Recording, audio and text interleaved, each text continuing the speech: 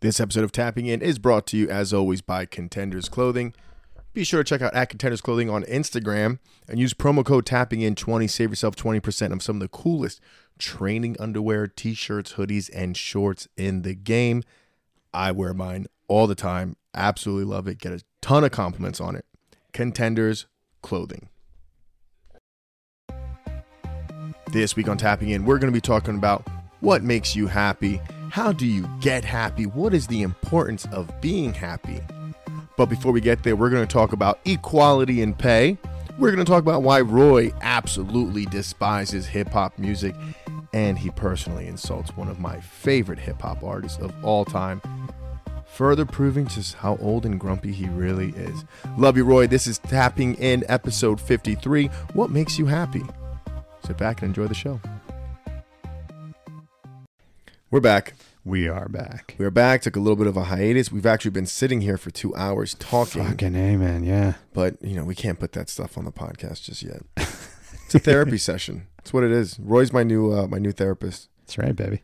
Yeah, I found another Jewish doctor. And that's it. We're good for those things. They understand my struggle. They're like, oy vey, I completely understand the struggle of a moil. And that's right. And we go back to our own peeps and we sit there and say, you should hear what this guy's talking about. Oh, you think you got it rough? You should talk to Yitzhak down the street. His mother's not making the...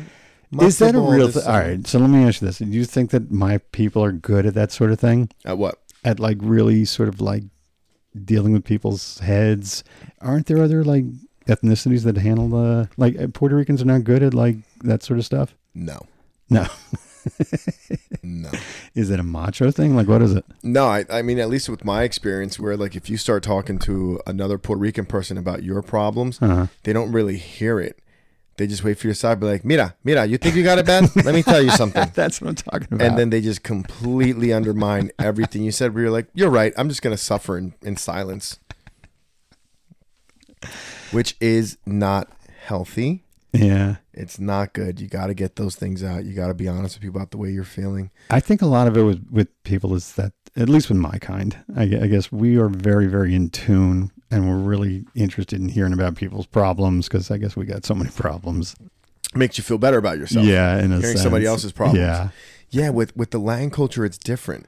We love to gossip because we love to gossip, but if somebody started venting their personal issues, seeing how bad somebody else, that doesn't make us feel better. No, we got to let you know how much worse mine is. And so they try and one up. How dare you? I call those people one-ups. Yeah. In other words, no matter what problem, no matter what you got, no matter what good you got, they always try and one-up you. You'll be like, what's wrong with you? What's wrong with you? It's my fucking knee hurts. Ay, mira, your knee hurts. Let me show you something. You see this ankle? Tuve la rodilla. I haven't been walking straight for fucking 25 years. You want to talk about pain? That sounds Mexican. That's my grandpa. You want to talk about pain? Hey, what's happening, guy? That's how my grandpa talks. That's how it is. He comes in. I'm like, hey, what's up? He goes, hey, what's happening, guy? What's happening, guy? It's so funny. He cracks me up. So Dominican, they have that sort of the poppy thing. They got that. It's all so different. The Spanish coming from the islands is always a little bit messed up, just because it's such a cluster of cultures and ethnicities and so many things that came through there, whether it be from trade or... people don't want to talk about this, but the slave ships back in the days, that's where they were port. So, it gets a little mixed up and dicey, but the Spanish just gets very diluted. But now, is that the same with Mexico? No, Mexico is their own country for a long, long time. Mexicans, I find, at least with my experience, and I'm not talking about the guys you see in the movies, the California, LA Chicanos. But real Mexicans, right. It's beautiful. It's clean. It's very pristine. It's very crisp Spanish. Right. It's clear. Yeah. You watch Spanish telenovelas. There's usually Mexican actors. They're very articulate. So I would say that Mexicans. I get the sense that there's a great sort of classy, sort of high end genteel. Yeah, of course, that's every culture. Yeah. But if you meet a Mexican who's speaking Spanish and you talk to them, it's very understandable. It's very clean. It's just they talk Spanish the way people from Central Jersey speak English. It's just probably the way it's supposed to sound. Right. Now, is there a pecking order? Nah, everyone thinks theirs is the best. That's what I'm getting at. Yeah, it's always Like my neighbor was telling me, this is my friend of mine. He was saying like, oh yeah, like the Koreans think they're on the top, and then the Vietnamese and the Chinese, and I'm like, yeah. what? I was gonna say, I was like, the Asians have something very similar. It's like, I'm not Chinese, I'm Korean. Yeah, they get a little sticky. And you better not fucking say I can't tell the difference. They're like, what? Right. Which is funny because like when people like for me with Spanish people, if they can't tell the difference, I'm like, I kind of get it. Yeah. But for me, it's like I can tell the difference. Yeah. But that'd be like if you were, you know, like for example, like my wife. Okay. I'll put something on in 4K or HD or standard. She can't tell the difference. Right. And I'm right. like, you don't have She's not in refined tune eyes. with that. Yeah, I'm like, I can. Yeah. But she'll see like 4 little kids and she'll notice differences. I'm like, what do you mean? They all behave the same. She goes, there's little tells. Because that's what she studies and does. You know, a blue belt watching a jiu-jitsu match goes, oh my God, those guys are so good. Yeah. But a black belt will be like, those guys are kind of shitty. Yeah. You know, it's you see different things because you see it so much. You know, that's like I think Chris Collinsworth was saying like he can't watch high school football games. It's too slow for him. Right. It's too slow. College football he can watch as long as it's like high level games, and obviously the NFL. He's like, but the high school games are so difficult for him to watch because it's so slow and sloppy. They talk about that with like the NBA versus the WNBA. Let's not go down that path, Roy. No, but what I'm getting at, it's not so much that, it's just a different level of athletic speed. There is. You can't say that there isn't. There is. Like I remember John McEnroe getting in trouble for saying like the number one women's player would be like number 700 to the men or something like that. Yeah, and I mean, and it's only really because of the speed. I saw something yesterday where it was about like transgender athletes. You know, transgender. Oh, the hockey game. I guess I don't know what it is, but yeah, the competing against guy knocked out the girl. Yeah, but it was against competing. You know, so someone was like, you know, let's. They were like, it was a comedian. He goes, I love the idea of men transitioning to be women competing in women's sport. He goes, I love it. He goes, I think we should support it. And then he follows up with, especially if I can bet on the sports. That's beautiful. And I was like, ooh, brings up a valid point. Well, the question becomes is like you get that guy, Leah Thomas, that that lady. Whatever. Roy. Don't be a bigot, Roy. That's a woman. Not bigotry. All I could say is this: getting to your betting comment is that he's ranked 400th and suddenly he's number one. So yeah, I bet on him in the race. Here's why that's not going to stop. It's not going to stop until women stop it. That's a great point. That's a really good point. The women have to stop it. As a man, I can't go in there and say this is wrong because it's not my sport. Yeah, it's a women's sport. So until the women can come out and say... Didn't Bill Burr say something along those lines? Bill Burr absolutely said something along those lines. I remember that. But until a woman can come out and say, this needs to stop. Yeah. But in order to do that, right, here's where it becomes a problem. In order to do that, female athletes would have to admit that males are superior to them in the athletic realm. I think they do that. You really think that they're delusional that way? I don't think they're delusional. I don't think they want to say it. It's remember back in the day. I agree with. Yeah. Remember the Mia Hamm and like soccer. Michael Jordan. There was like this whole like debate, like anything you can do, I can do better. Yeah, I remember. And Gatorade did this whole thing, and it's like empowering women. It's absolutely. I support female sports. I love watching female jiu-jitsu. I love watching female MMA. Absolutely. I watch WNBA. I love watching softball when like the World Series go. I support women's sports, but there's a difference. There is, but as long as you, all right, I'll say this, especially with MMA, I've seen some really, really outstanding female fights. Everyone from Ronda to, Nunes to, I mean, these are really exceptional athletes. Right. You don't want to put them in the ring with a guy. But well, that's the thing. There's nothing wrong with saying that people aren't equal. That's what I'm saying. Yeah. There's nothing wrong with saying men and women aren't equal. It used to be. We're not equal. Yeah. We're not supposed to be equal. Right. I can't create a human in my body. Yeah. And then birth it. I can't. Women can do that. Yep. Women can experience that like I'll never have the connection with my kids that my wife does. Why? Because they literally lived inside her. She's known every movement they've ever made. That's a beautiful thing. No, but what I'm getting at is that, like, do you think that women really, really want to be equal to men? Is there a crowd of women that, like, says, yeah, I think I can arm wrestle that guy? Yeah, there's a crowd of women that think that. And they're the same women that But I think they're a say small minority. they should get paid as much as the men. Kind of the same thing, but Yeah, I think it's a small minority of women. I think it's actually an agenda item, though, that's being pushed by outside forces. I agree with that because they want us talking about that instead of the real issues. Yeah. That's what it is. It's distraction. It's the magician going, look at my beautiful assistant. Meanwhile, he's hiding the card in his sleeve. Right. That's all it is. It's all distraction. All But right. I mean, it's just basic economics. Like, like the female athletes want to get paid as much as the men. It's like, you got to look at numbers. Yeah. That's all it comes down to. It's not about men or what. It comes down to numbers. Who's putting asses in the seats? That's it. Yeah. It's that simple. You want to get as much as the men? Make as much as the men. Right. Do it. Yeah. I think where it gets a little bit weirder is that when you get like some of these really, really exceptional actresses, like a Meryl Streep, for instance, she's just as good as a De Niro, certainly. But De Niro, I guess, brings in more people to the theater. Is that I don't know how much they get paid. Yeah. Well, I mean, here's the thing. All right, you can talk about that, but let's talk about something else. Female porn athletes make way more than their male counterparts. Right. Way more. Most dudes don't get paid anything unless they do gay porn. Okay. Half the time, they got to bring in a chick and do a scene with her because they want to sign the girl, and she'll be like, I'll only do my first scene with him. Right. So I will tweak that, though, because in Japan, I don't know if you know this, but like they say that like there's only like 6 or 10 decent male porn people,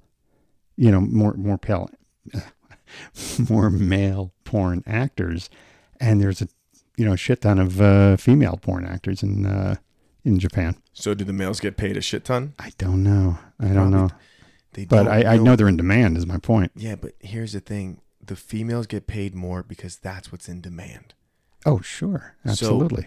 So there's always going to be, and we talked about this on one of the other podcasts because I was listening today and it came up. There's always a double standard. Absolutely. There's always going to be a benefit to something on one end or another. And one person can have an advantage that nobody else. Yeah. Always. Yeah. No matter what you do, right. It's never an even playing field. And that's what makes it an even playing field. Yeah. It's everyone's got a handicap. Yeah. Find out what yours is. Figure it out. Yeah. And play to it. Yeah. People complain about shit all the fucking time. All right, let's get into the subject. Let's get going. Well, what I was going to say is this. Like, I needed your advice on something, too. It's like, I don't know what the hell to do with myself these days. I wake up at like 1 p.m, and I'm not trying to say this just to like say this like an asshole, but I'm thinking of teaching. Ooh. What do you think of that? Teaching what? Like history. Why not? Like high school. I know why not, but I'm just saying, like, should I do it? I mean, I'm waking up every day doing nothing. I look at my wife, Pookie, what are we doing today? I'm going to the mall. I'm like, okay, I'll go with you. And like, that's my day. And I'm just hoping that I have jiu-jitsu at night. I say do it. Okay. What level would you teach at? Like high school. Really? Yeah. Would you like sub or you want to like actually I'm going to have to start subbing. Nick Milton, I spoke with him and he said, do that. And Jared was obviously like saying, just stick with the subbing at first and just see how you like it.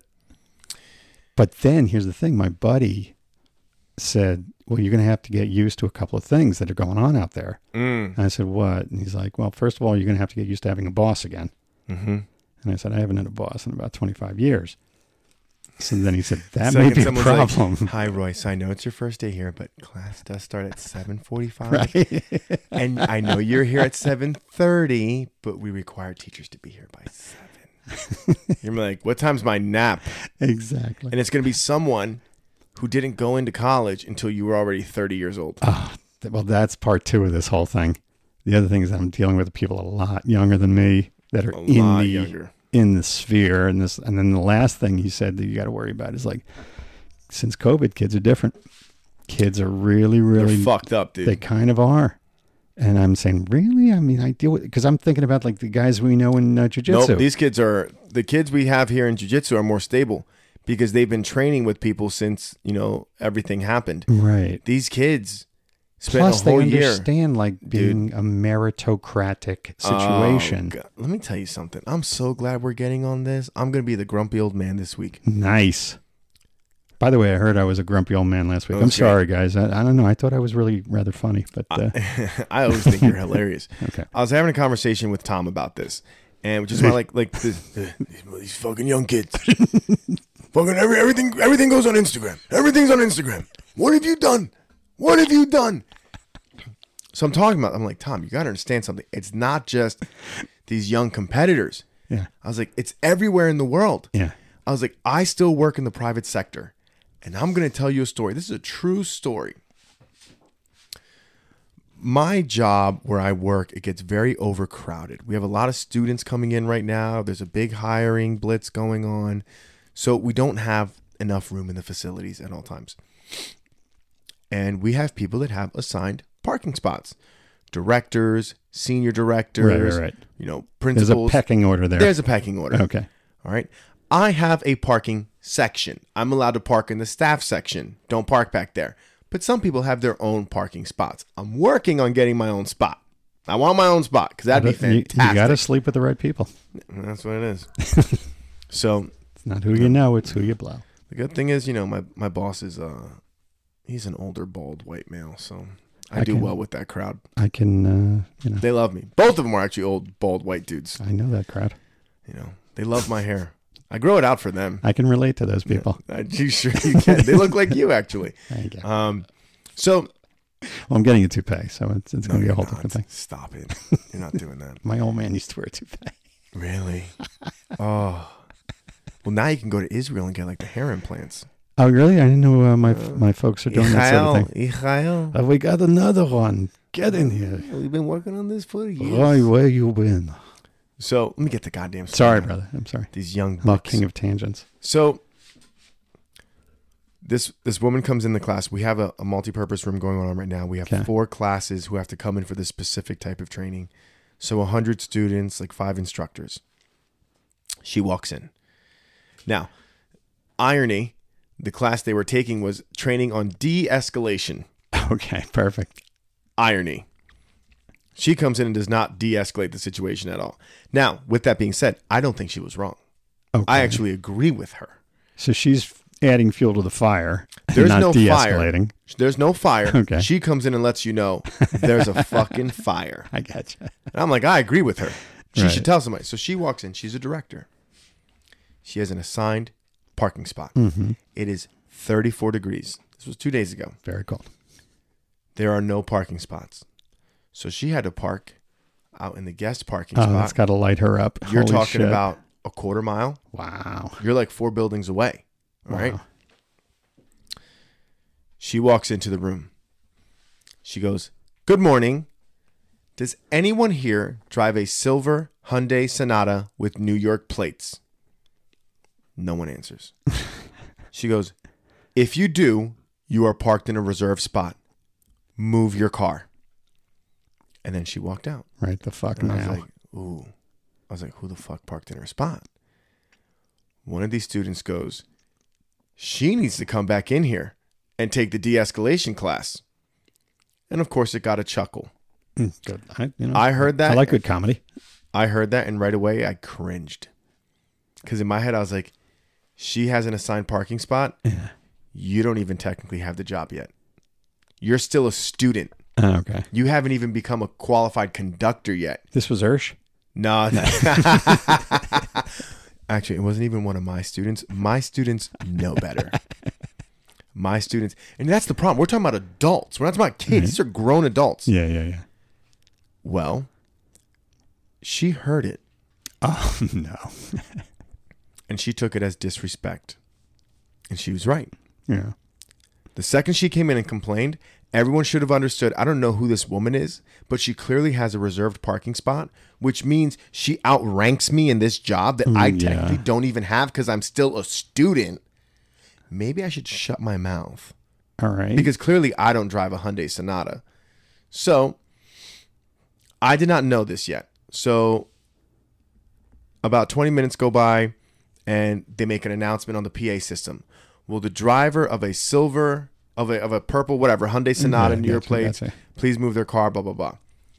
So he goes, "Oh my God, she's really making a thing about this." And everybody laughs. I can't, when people are wrong, I can't. I come from a jiu-jitsu I really background. get that. Yeah. I come from a jiu-jitsu background. You're a white belt, shut up. Yeah. Don't talk shit to the black belt. If you're a freshman on the freshman squad, don't talk shit to the varsity guy. Absolutely Just agree. respect the pecking order. Yeah. Know your spot. You're a rookie, carry the goddamn pads. Right. That's your job. You're a blue belt, mop the fucking mats. Dude, earn your rank. It's not about being above anything or below anything. It's just understanding where you are in the pecking order. Yeah. And you can be like, oh, she thinks she's hot shit because she has a parking spot. No, but she's fucking done enough to earn her own parking spot that says director reserved parking. So she's pissed because she had to walk half a mile to the spot. So they're all laughing. I chime in and I go, or maybe instead of saying, I can't believe she's so upset, understand why she's upset. There's 100 students here today. There's nowhere to park. She's been with this company probably 20 plus years, earned a parking spot, and somebody took it. So now, on a day that she's supposed to park in her spot, there's no one that she can't park there. It's fucking cold out. She's got to turn back around, walk half a mile in the cold, and figure out who took her fucking spot. So instead of saying, I can't believe she's making a big deal out of it, understand it is a big deal. It is. And if you were in her position, you'd be pissed too. All right, so two things. Number one, if you were the director, how would you have handled that? Same way. Okay, so you would have... I probably wouldn't have come in as firm, right? But what I would have done is, because I've done this before, I've put people in their places. Well, what I do is I lie. I'll say, hey, does anybody here have a purple? And instead of saying like, oh, you're parked in a spot, I'd say, your car is smoking. Or they're towing it. Yeah. And they're like, oh, shit. Right. And then when they get there, I'm like, yeah, move your fucking car. All right. So the second part of that is that a societal thing? Is that the point you're making here? It's 100% a society thing. Because then here's what happened. It became a thing. Okay. She then went to one of her coworkers because she works in a different department. Right. That person said she wanted to figure out who's in that class. Who is that? Right. They're like, well, that's this department. They got a hold of my senior director, who then got a hold of the director, and before you know it, put the hammer down. We were having a staff meeting. Wow.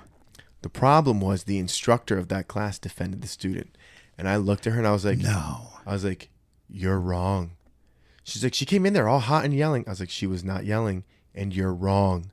I was like, you're too biased with your own students because you don't want them to get in trouble because it's a reflection of you. I was like, you're the parent whose kid is putting salt all over the table, who says, don't worry, the waiter will clean it. That's his job. No. Teach your kid how to behave. Right. And I told my boss, I was like, I was there. Here's what happened. He was wrong. He should be taught to shut up. All right. So so what we're saying is that in the society nowadays, it seems like they're placating these sort of younger. I like when I see the shit that goes down on college campuses, it boggles my mind that a college administrator cannot say to a student, shut the fuck up or get off my campus. Right. And they don't seem to want to do that. It goes back to what we were talking about earlier. Everyone wants to play this. We're all equal. We're not. Yeah. We all have roles. We all have ranks. It's not freaking communism here. We're not equal. We're not. Right. I absolutely agree. I have a successful academy. Guess what? There's things I'm not going to say to Tom because guess what? We're not equal. He's done more. Do I want to accomplish the things he has? Yeah, absolutely. But my job's to be like, well, Tom, I got a successful school. No. Know your place and learn. When there's a time to speak, I will. But when there's a time to listen, you listen. When there's a time to be quiet, be quiet. The problem is everyone thinks they have the right to open their mouth and talk whenever they want to. Not the case. Learn the value in shutting the fuck up. Yeah, exactly. Because if he says nothing, then nothing happens. The moment's over. I go back to that in terms of just like... He had to take it personal. Well, yeah. No. I can't believe someone dared come in this class and speak like that. It's not about you. Yeah. Has nothing to do with you. I guess that goes back to sort of my bugaboo as far as like, You're bugging what? You're bugging who? And don't you see it? Keep ain't going. cool. Let's go. Keep going. Beyonce. That's Destiny's Child. You don't know about Destiny's Child. Who are they? No, I actually do know them. I do know them. No, what I was getting at is that like, it goes back to sort of like, I feel weird when kids call me by my first name. It's the same sort of like, I get that weird sort of, You're like, I should be called Mr. Abramson or sir. But I don't want to do that in class. In class, I'm totally fine with it. But out and like with neighbors, they better be calling me correctly. Well, I'm like that with the professor thing. Like on the mats, Yeah. I'm like, just call me professor. Right. But off the mats, I'm like, don't you dare call me professor. Okay. But on the mats, it's like, you gotta call me professor. But even that, I'm kind of like, it is like, I don't mind. Like, if someone calls me coach, I don't mind that, because for me, I'm like, that's American culture. Like, coach is coach. Yeah. You know, the professor thing is very old school Brazilian stuff. But if someone's like, hey, coach, I'm like, yeah, to me, that's the same thing. But do you get, like, if there was a 10-year-old and that called you by your first name, wouldn't you get a little weird? Not in our school. I'm talking about just in real life. Like, let's say your neighbor's kid. No, because you know what? My wife's friends call me, well, they call me Uncle Miguel. So there is sort of an honorific before your name. Like my neighbors, they call me Mr. Roy. Yeah, I get it. That I can deal with. Yeah. You know? No, yeah, I get it. I mean, I guess some kind of honorific. I'm that shallow. We've just lost it, dude. And the problem is, like, we try to get rid of it, but like, oh, don't call me Mr. That was my father's name. And like, we really try to get cool, but then, you know, you give a finger, they're going to take the hand. It's just the way it is. But the best thing is when the kids are so not used to getting that. Like I got a buddy of mine whose daughter wants to call me Roy all the time, and she's like 12, and I'm like, I won't answer her. And you could just see like the cognitive dissonance going in her head. Well, and that's the other thing too, like sticking to what you're talking about. Mm-hmm. Not only do they not understand it, to them, you're the asshole. That's just like to this student. I probably am. But you're not. No, you're just setting a standard that they're not used to living with. That's true. You know, what's it called? Oh, accountability. Yeah. Respect. Yeah. Honor. Respect. What about like I'm finding like a lot of kids don't say thank you and please anymore. Oh, my kids definitely do. Mine too. My son was raised that way. Again, you know whose fault that is? It's not the kid's fault. It's the parents' fault. No doubt. It's the parents' fault. I used to call it the 3-second rule. My kid grew up with this. 3-second rules. You have 3 seconds to say thank you. Otherwise, I take your gift away. Oh, whatever you got, if you don't say thank you within 3 seconds, it's gone. I like that rule. It's a good one. You could steal it. I'm stealing it. I'm stealing it. All right. So we got the teaching thing out of the way. I say do it, Roy. Yeah. I'm you might change lives. Give it a ride. I think I could. I really, all bullshit aside, I think I got something to say to kids. Yeah. It's probably. And like, you're not going in there like, I've been a teacher for 30 years. You're like, what's up, guys? No, I'm in there. I'm going to tell you the real life. Here's how the world really works. I think of myself as like Batman in that sense. Vote red. I've got money. Yeah, right.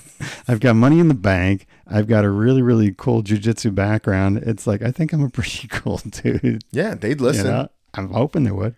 You'd be like, yeah, I got a podcast. And then they'd listen and be like, holy shit. Mr. See, I don't want to tell them that I have a podcast. You don't tell them right away. You sneak it. Sneak it in there. Mm-hmm. Gotcha. Like, that's what I do at work. Because I have discussions at work all the time. They're like, man, Miguel, you have a lot of like insight. But you're not afraid like they're going to view you differently? Or like... I hope they do. Because you're being really honest in this podcast. I hope they do view me differently. Okay. And by differently, I hope they view me as an actual person and not just their instructor at work. Okay. It's like, let's peel that away. This is who I really am. Because then you know what they start figuring out? They start figuring out what are my pet peeves. They start understanding my perspective on things and why certain things bother me. Right. So right. I know for a fact some of my students are going to listen to this one. And they're going to understand that when I yell at them for talking too much, it's not just you. It bothers me in the world. Know your place. Yeah, it's the same thing with the students here, though. You know, everyone knows we're doing a podcast, and you're doing a podcast. It's like just you're letting your real emotions out and your real opinions out on things. Nothing is being hidden here. No. And then it sets the tone for when they come in because they know professor doesn't like that. And the old jerk off that's bald is not. Yeah. He don't like being called Roy. Where's PBR? Yeah, right. All right, so let me get to the main point of this whole thing. I listened to Nas. Nas. I know it's Nasir. Okay. Mm-hmm. And I know that his parents left him when he was 11 years old. I know he never got an education beyond the 7th grade. Okay. Well, not a school education. I did a little bit of background on the. You didn't like him. I'm getting the tone. You didn't like him. No. Let me just. You know how I feel about the music. Yes. Okay. It's redundant. I don't see talent there. Whatever. Who cares what an older guy's opinion is? I get that people dig rap. Okay. That's fine. I'm talking about the message, though. Mm-hmm. All right. There was one song I listened to, something about New York State of Mind or something like that. Okay. It was almost like listening to a movie. I'm really giving the guy compliments here because the way he spoke. That's what I told you. I was like, you forget that he's rapping and you're hearing a story. That's what it is. Yeah. And it's really real. And I just, the only problem that I had with it, and maybe you can kind of clue me in on this whole thing, is the message a good message for kids? I know he wants to speak honestly, and I know he wants to tell you how it really, really is, where he came from and this and that, but is that a good message? Because it really sounds like every one of his and I've listened to 15 of them now. They all sound like he's like a victim, complaining, uses the N-word constantly, which really, really bugs me. Well, I don't think it's so much complaining, because you can hear complaining. Like I hear more complaining in like, white punk rock bands. Like they're whining. Yeah, no, I feel the same way. With what Nas and what's happening with hip hop, good hip hop is they're not just they're telling their culture, this is what we're seeing. This is what I see. Okay. And because here's the thing, the reality is a lot of, inner cities and black culture, does get, for the longest time at least, would get gaslighted. Okay. You would say, here's what's happening in the hood, and be like, nah, it's not that bad. Or politicians would like rev them up about different problems to vote for me. I'll solve that problem for you. Right. And obviously it never got solved. That's them saying, I understand your plight and I see it too. So you're not alone. Okay. But then at the same time, they're also telling other people, hey, this is what's happening in the hood. This is why people are like, oh, NWA was telling you what was happening in Compton. No, I get that. So that's it's a message that wasn't being heard that is now being spread in an artful form through spoken word. Okay, so let me tell you the other place that I came, or the other conclusion that I came to this, because I know as a kind of a student of the world. As we're talking, like I have like Nas songs like in my head. That's cool. That's cool. Fuck yeah. What I'm saying is that like every community, every tribe, every ethnicity in the United States has a group that does not want to assimilate. Okay. We have the Orthodox Jews. There's, the guys with the long hair and the beards, that crowd. There's the Amish. There's the Barrio crowd, I guess, in Los Angeles. There is that faction of people that do not want to kind of assimilate and become part of the American sort of melting pot. Okay. That's what a lot of this sounds like to me. Just a lot of, listen, we want to stay in our own thing. We don't want to be fake. We don't want to be, considered to be part of the man. We don't want to be, white, if you will. That's what I kind of got out of a lot of his lyrics. And that's what I get out of a lot of rap. Well, I think with Nas was also trying to uplift the black community and get them to start supporting each other. But it doesn't sound it at all. You got to listen to the message within the message. And here's the thing. So, if man, you've seen it, like you got to remember, like I grew up in Trenton too. So I understand the things he's talking about. I'm like, okay, fair enough. The gunshots, the shitty, the crappy schools, What songs did you listen to? I'll tell you got right 15. Let me hear them. Okay. Oh shoot! Hang on, I wrote it in my phone. So just vamp a little bit while I pull this up. So here's the thing with someone like Nas, you got to listen to the whole album. Like if you jump around from song to song, I just picked the number one song on each of it. He's got 15 CDs, so I listened to 15 songs. That's wild. That's impressive. You listen to 15 songs though. Dude. So you listen to about an. You asked me to. I did. An hour's worth of Nas. Okay. If I Ruled the World. Great song. World is Yours. Okay. World is Yours. New York State of Mind. Hate Me Now. Shoot 'Em Up. Ether. No Ideas Original. The one that gave me the douche chills though was I Can. I just wanted to vomit. When I was listening to that. That song, he needed something for the radio. It's just so gay. I'm like, you're getting canceled. Well, I don't want to be like last week. He said, Roy didn't get his nap.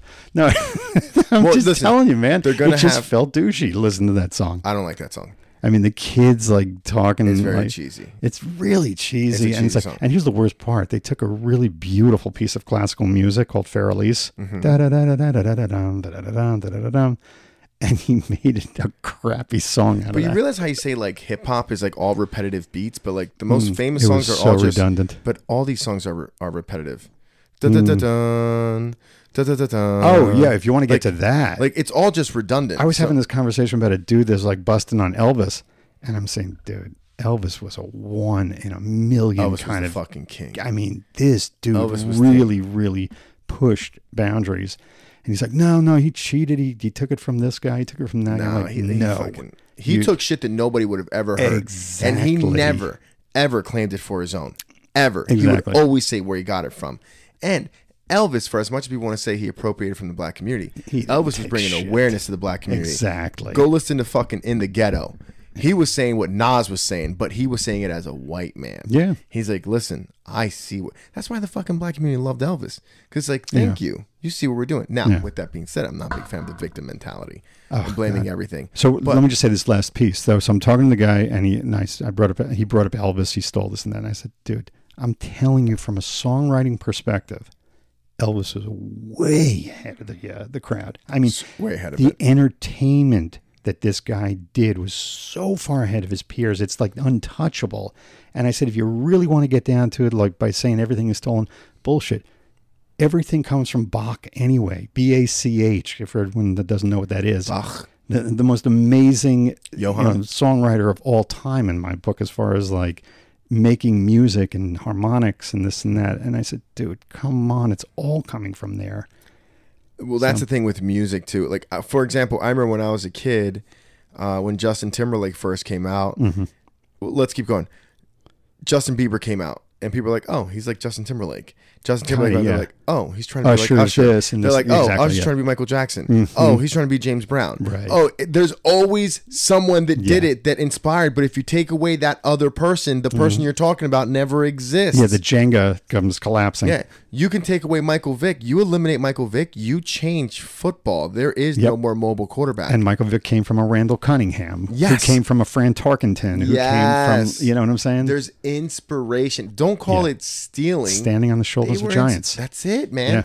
Everyone's got to be mad at somebody. That's what it is. I love Nas. I'm not gonna let you down talk him anymore. I get what you're saying. I though. didn't down talk him. I have mucho appreciation for what he's saying. would you I just hate want the to- message. What's the message that he's getting though? Is that he's giving, or That that he's giving. What is the message you think he's giving? that you can't get out of your circumstances? I disagree. Okay, you are such an anomaly to the American experience that you can't get out of your own rut. But this is what you have to can't understand. escape your blackism, if you will. But here's what you're missing with that. You're only hearing the message. You're not paying attention to the messenger. Fair enough. Because his presence alone, while saying those things, is saying, I did what you did, but look at where I'm at. Okay, so let me throw something at you. Charles Barkley actually talks about this. Okay. He says when he goes to a white school, he says, okay, he says, raise your hands. How many kids want to be doctors? How many kids want to be, accountants? How many kids want to be this or that and the other thing? Legitimate jobs. He goes, when he goes to a black school, he says, how many kids want to be basketball players or football players or athletes? All hands come up. All the hands come up, and they're just, unfortunately, and I hate to say it, it's really being taught that you have diminished expectations for these kids. And it's such a shame. But it's not just being taught by the schools. It's Oh, being taught by society. Forget society. I mean, I'm just saying. Turn on the news. Who is exactly? That's what I'm saying. But the kids are getting this pumped into them, and it's such a shame. But that's what you see. I agree. That's what you see. But yet they but they're voting for the same people year in year out. I think it's more than just the politics. There are kids. There was a story that I read the other day, like these 4 best friends, and they're from like Compton, and they all got scholarships to Ivy League schools. Right, I remember that. Right? It was this big deal. But you had to go hunting for this article, right? But everyone can tell you who the next great running back coming out of college football is. Exactly. So and I've talked about this before, someone that looks like you and has a name similar to you will resonate with you. It's going to carry a little extra weight. Absolutely. So we're not But glorifying. isn't it too far a star for them to attain? I mean, there's just so many rap stars. There's just so many athletes. it's too few. Well, now with rap, anyone can be a rap star. I get that, but it's like, you look at a guy like Ben Carson, for instance, in the community that comes out and just is a Johns Hopkins surgeon. But who talks about him? That's my point. I'll tell you another thing, and I had a conversation. That's exactly my point. I had a great conversation about this with Nate Jackson, who just won he just became a World Cup champion for wrestling, and he has an organization called the BWA, Black Wrestlers Association, and we've talked about how these young black males don't realize that they can go to college for free with wrestling. Because right. I see what you're saying. It's not talked about in the black community. It's football, basketball, baseball. Yeah. And he's really trying to spread like, hey, maybe you're not a football player. Maybe you're not, 6'1" or 6'6". You're not built for that. But there's a sport you can do that can get you into college and get you a degree. Well, why does it have to be sports?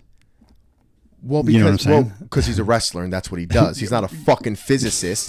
No, what I'm getting at is that it doesn't have to just be athletics. It doesn't just have to be athletics, but if you're he's using his platform. Right. His platform is he's a collegiate wrestler. He wrestled at University of Indiana. Right. And now he's a coach over at Princeton University, an Ivy League school. And it's like, hey, there's other options. Right. You can't just pull the ripcord out and be like, these are all the options in life, because kids aren't going to believe it. They'll be like, I don't believe that shit. That's what I'm getting at. Do they not believe it? Why would you? I don't see any doctors with my last name. I haven't seen a Dr. Gonzalez. You know where I've seen my last name? On the fucking pitcher's mound. Okay, fair enough. I was going to actually get into the Hispanic community.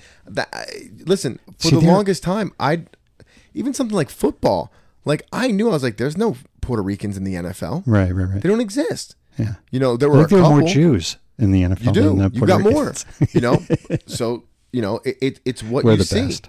It's what you see.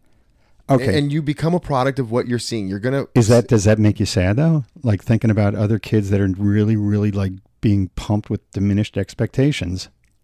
I don't think it's diminished expectations. I just think that's what they've seen be successful, so that's what they're gonna follow. Okay. I don't see too many Jewish kids trying to go and be quarterbacks in the NFL, but a lot of them are becoming accountants. Jay Fiedler. I'm just saying. One and only. Every time I go to a doctor, it's a lot of birds. Oh, wait, Josh Rosen, too.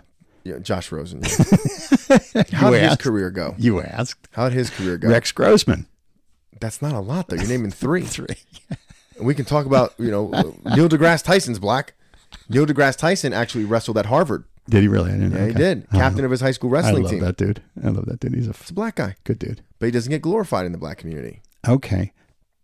I guess what I'm getting at is athletes don't get glorified in the Jewish community. I guess what I'm getting at is this. It's like there seem to be expectations of different types, and I just want every kid to know that the world is their oyster. And not bullshit. Not the guy, you could be anything you want to be. I'm talking about real deal. You work hard. You kind of join the assimilation crew. The best way to become do that, American though, and do it is to lead by example. Okay. You have to show them how to do it. And one thing that someone like Nas has done, and Jay-Z hasn't dropped a hip-hop album in God knows how long. All right. But you know what he's doing? He's buying businesses. He's investing. I love it. Jay-Z was one of the first rappers to talk about being an adult. He said, no chrome on the wheels. I'm a grown-up for real. Okay. That was him saying, don't spend your money on 20-inch rims. It's not necessary. Okay. It's not necessary to do that. So then let me be a little devil's advocate on that one then. Here we go. Okay. Why does he have to speak in that kind of lingo? Why not speak in an assimilationist lingo, which is what really does well in the corporate world? Because he's said it in a song. I get it. I get that, but I'm just saying we're talking about it. If he's a role model, he should be talking like these kids join in, assimilate in the American dream, live the right life, get married, have kids, true happiness kind of thing, get a good college education. Boom. I just don't see the message. I think... Am I being stupid about this? I don't think you're being stupid about it. I think you have the same problem that all older white people have. Forget the white, the black, thing. No, but it's a real thing because you're not seeing the message. Because it's terribly sad. I don't think it's a sad message. Okay. You got to remember, I also went to public school in Trenton where the big word was if. Okay. if you graduate, if you go to college. That's a great point. And that's Okay. a real thing. That's what I'm saying. That's why I say it's not just about the government. It's something that's ingrained in you. And then when I moved to South Brunswick, it became when you go to college. That word is huge. It's huge. That's my point. That's exactly my point. You have to spread your message in the way it's going to be understood. So if you're trying to tell these kids, like, hey, this is what you could do. You could pursue a career in this. Well, you can't be like, hey, young whippersnappers, here's what they're not going to listen to you. Okay. But if you come out with a beat and say, and they're like, oh, shit, it'll sit to them. Just like it's no different than when Eminem made a whole album just complaining about his mom. You know who that resonated with? Angry fucking white kids in the suburbs. Okay. Like, yeah, fuck my mom. And he said it in a way that they would understand. Because so they understand get your message across. They understand. I wouldn't speak Spanish to a group of people that only understood English. Okay. And say, well, why did he say it in that language? English is a beautiful language. Well, let me. They don't fucking speak English. So let me throw this at you. Giving them the way they understand it. So Eminem, he sits there. He complains about his upbringing. Yes. No matter how real or not real it was, I'm not really getting at that point. What I'm getting at is how will that resonate to a kid? Will the kid say, I'm going to walk into a corporate office and I'm going to start talking this way? Will that get him advanced? No, man. It's here's the thing. And I love you, but you're very focused on how they're delivering it. Okay. You're focused on the words and the beat, but why rap it that way? Oi, can't he just say it in a That's song? Not what why I'm can't saying. he do it like Neil Diamond? He's beautiful, that man. No. Right? But the thing is, you've got to... Here's the thing. Okay. I speak to you very different than I would speak to Manny and Max. Right, I get that. I speak to the adults very different than I teach the kids class. Okay. Why? Because I want the message to get through. And sometimes you have to deliver it in a way that they're going to understand. Fair enough. Now, when you deliver that message, it's not just about complaining, although sometimes it's gonna fucking happen. Right. Who's the guy that shot Lennon? He read what? Catcher in the Rye? Chapman. Yeah. Mark David Chapman. He read, what did he read? Catcher in the Rye? No, you're thinking about John Hinckley, who read Catcher in the Rye. Yeah. And then he shot at Reagan. Yeah. It's like, oh, I gotta fucking kill this book. Yeah. There's kids who said they listen to Marilyn Manson and they're gonna fucking shoot their parents. Right. But sometimes, and especially with young kids, this is the thing that happens with adolescents and teenagers. And this is something that I really try to do when I'm coaching the teens class. When you're at that age and your hormones are going crazy, you literally think you're alone. You think you're the only person that has those feelings. You're the only person that feels that way. Nobody understands you. Your parents definitely don't fucking understand you. Your parents are going through their own shit. They don't get me. Your dad wants you to play football, but you're not interested in sports. You like fucking art. Right. You don't get it. Okay. And then here comes this fucking artist, this adult. Right.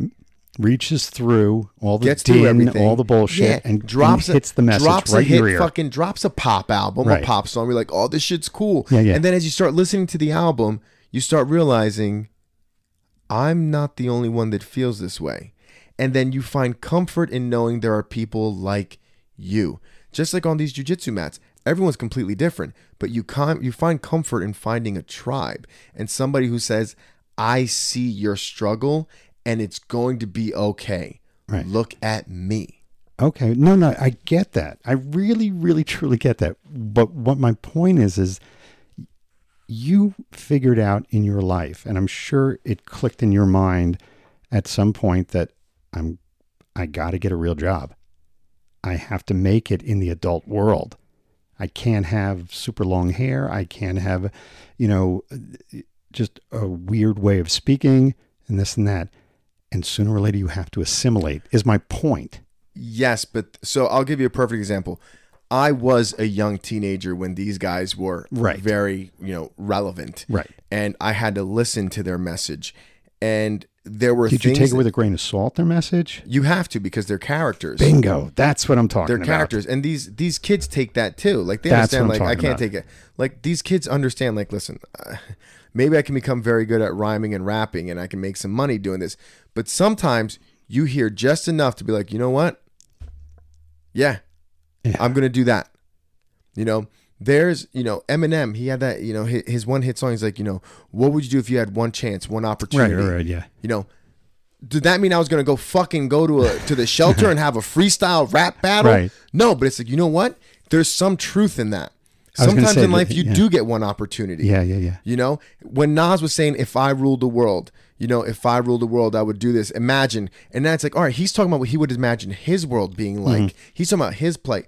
But what are the things that I don't like in my life?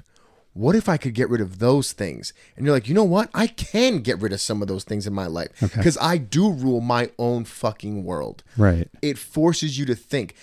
When you're saying that people listen to this and take it for black and white, here's what it is, you're actually limiting the intelligence of the person that's actually listening.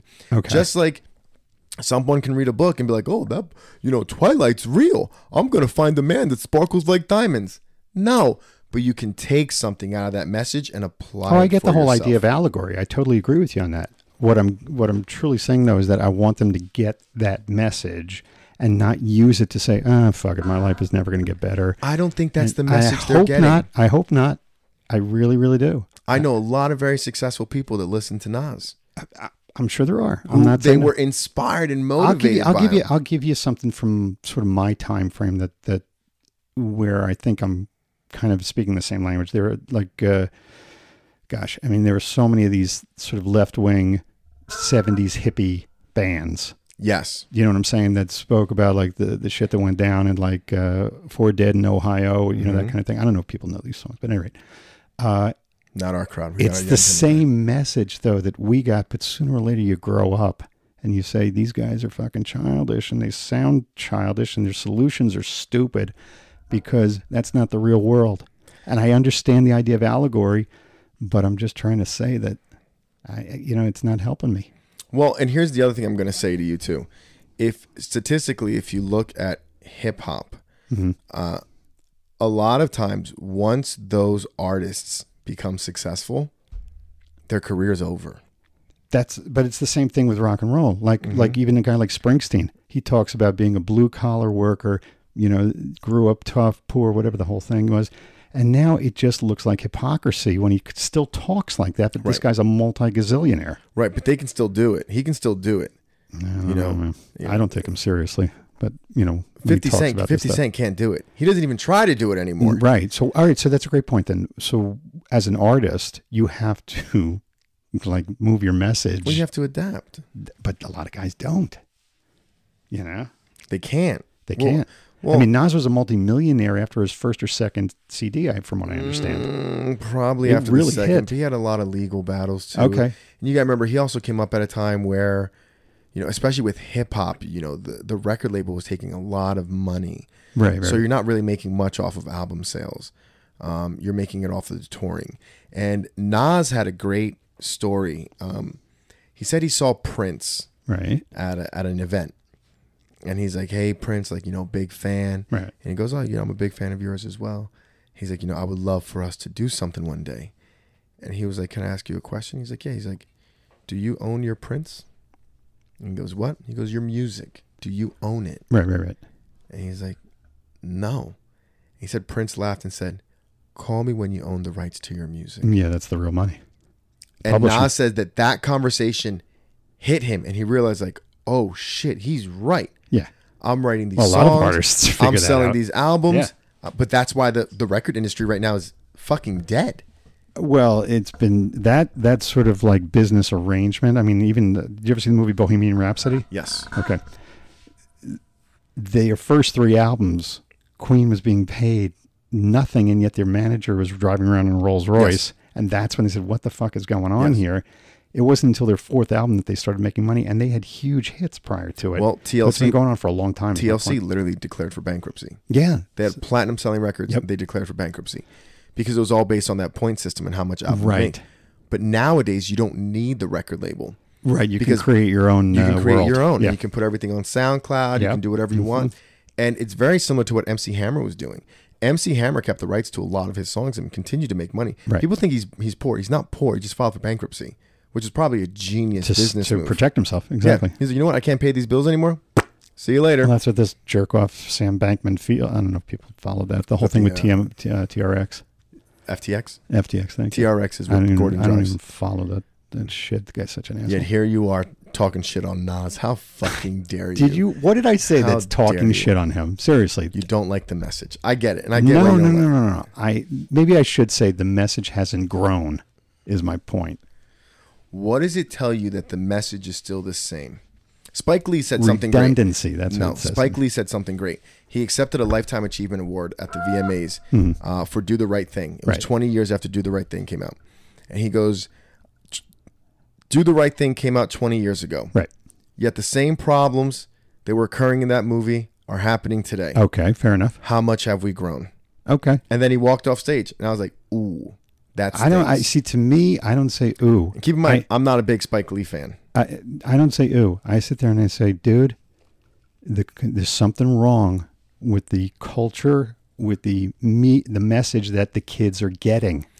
It's not good. But it's not just coming from within. That's what I'm saying. You can't just blame the culture. It's what's happening from the outside going into it. Okay, fair enough. It's a lot of that, the grasshopper and the glass ceiling. It stopped jumping when even they removed the lid. And it's like, you can jump now and get out.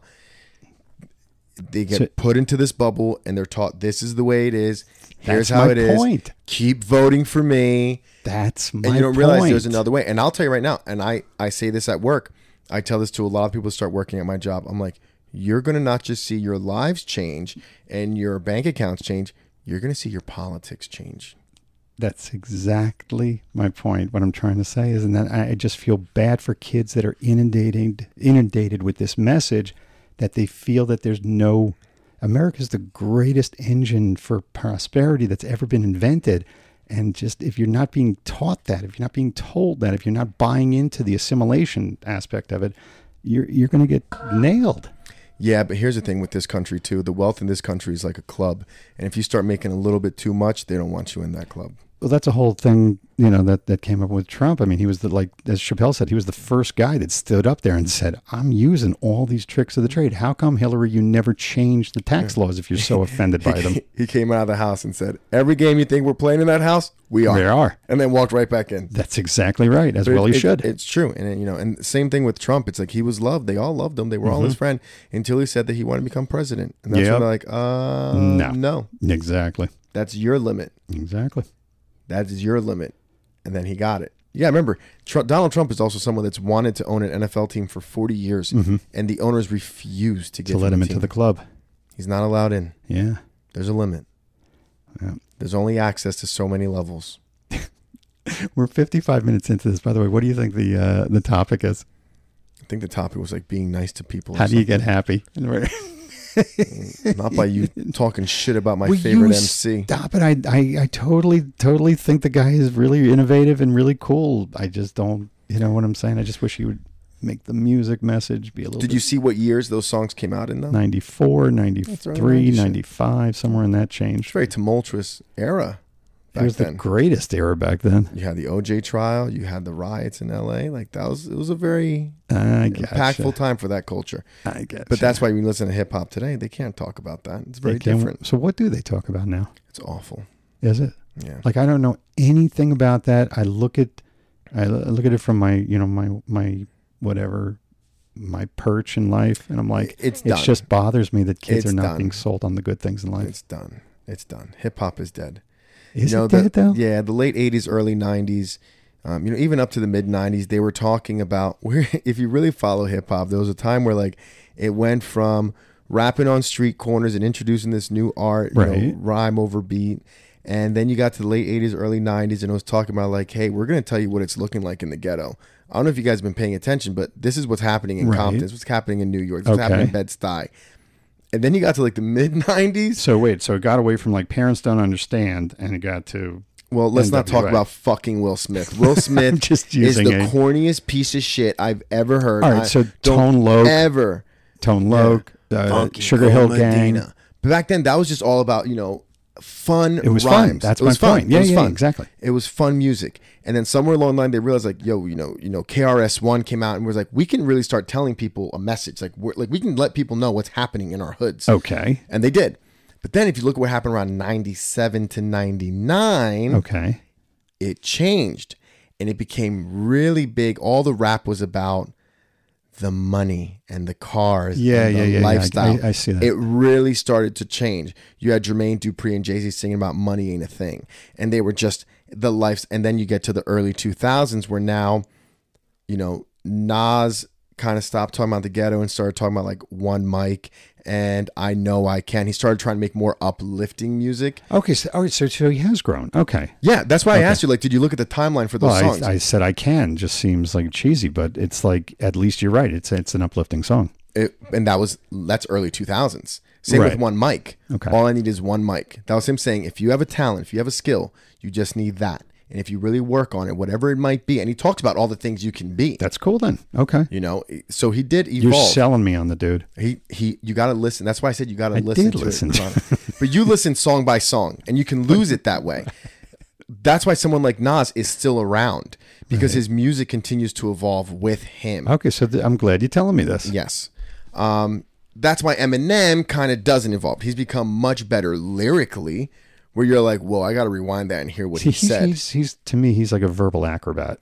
Yes, and that's really what he's become in his later years. Right. Because he kind of realized, like, I can't keep complaining about my mom. It's like, yeah, dude, like, just like seeing the same movie over and over and over again. Well, he actually wrote a song where he apologized to his mom. It was That's fantastic. Good. Okay, cool. It was a really but it didn't get pop plays. What does he care? He's got all the money in the world now. Yeah, you know, you still want to be on top. Do they? Of course. I got to know you're loved. I got to tell you, man. I know you didn't believe it, but like I loved that halftime show. What was it, last year? I believe that you liked it. You know, because you could sense a musical direction in it. You could sense a whole lot of, you know. Well, a lot of Dr. Dre's beats started off the piano. Dr. Dre is an actual musician. Like, he can play guitar, bass. He puts it all together. So, but Nas's music definitely progressed as he got older. But some guys kind of realize. So you're saying you don't like what's going on now, though? Like over the last, 10, 15 years? No, it's so bad. It's so bad. They're just not talented. See, when I listen to a band like Rage Against the Machine, just as a for instance, the message that they have in the beginning, like you said, was angry. It was like, look, listen, this is where we're coming from, yada, yada, yada. Fuck the man. Kind of, yeah. You know, like, I won't do what you tell me, that kind of thing. Now they're fucking shills for the Democrat Party, and it just makes me nauseous. The same band that's saying, fuck you, I won't do what you tell me, was up there saying, go get the vax. Exactly. It's like, whoa, what happened? What a bunch of I'll tell you what happened. Pussies. I mean, ka-ching, ka-ching. It is. And they are, it's the same crap that's going on with a lot of the reporters, the journalists that sit there. It seems like they're getting paid off. They sold out. Is it selling out? They don't want to lose it. They don't want to lose the money. Yeah. They don't want to lose the fame. Because here's the thing with Hollywood. If they don't like you, they'll get rid of you. Without a doubt. You know, Hollywood controls the media. It controls the news outlets. You know, and the best thing that they're good at doing is if they want to get rid of someone, first thing they do is say, this person's going crazy. Yeah. How many Hollywood celebrities have gone crazy? Are you alluding to the Kanye thing? No, I'm talking about everything. Just in general? You know, Corey Feldman for years has been talking about the pedophile ring in Hollywood. Yeah, I gotcha. And you know what do they say? Corey Feldman's fucking crazy. Yeah. And you're like, oh yeah, he is crazy. Yeah. It's like, is he? Yeah. Or has he been telling the truth all this time? Right. Now we're going to get canceled because I brought up Hollywood and pedophiles. And there it is. Thanks for tapping in, guys. It's over. Hey, you want to talk about how to get happy now? Yeah, let's talk about how to get happy. Are you happy now? What is it now? That's why Taylor Swift is so successful. She just writes about breakups. Yes, she does. And women eat that shit up. They can't get enough of it. Dude, I got to... Taylor Swift needs a new album. She dates a guy, gets heartbroken. Boom! Number one. To the top. You know that... I'm recording my CD right now, and it's like I'm working with a guy that's a big... Not a huge Nashville writer, but he works with a lot of these Nashville writers. Mm-hmm. And I'm saying, has it become sort of formulaic now? You know, the whole truck, you know, the wife walked out on me, that whole formulaic thing. Is that for real? And he says, I hate to say it, but it is. Of course. It's trends. You know? It's just following the trend, seeing what's selling. It's no different than when I get on Instagram and I look at reels and I see what sounds being used, what hashtags are being used, and then I put them together and it goes into the algorithm. These, especially like music that's going mainstream and pop, it's the same thing. It's like, the same shit. What are they listening to? And they just make more of that. Right. How many white rappers came out after Eminem? It's a shit ton. The only one I know of is, what's his name? Kid Rock.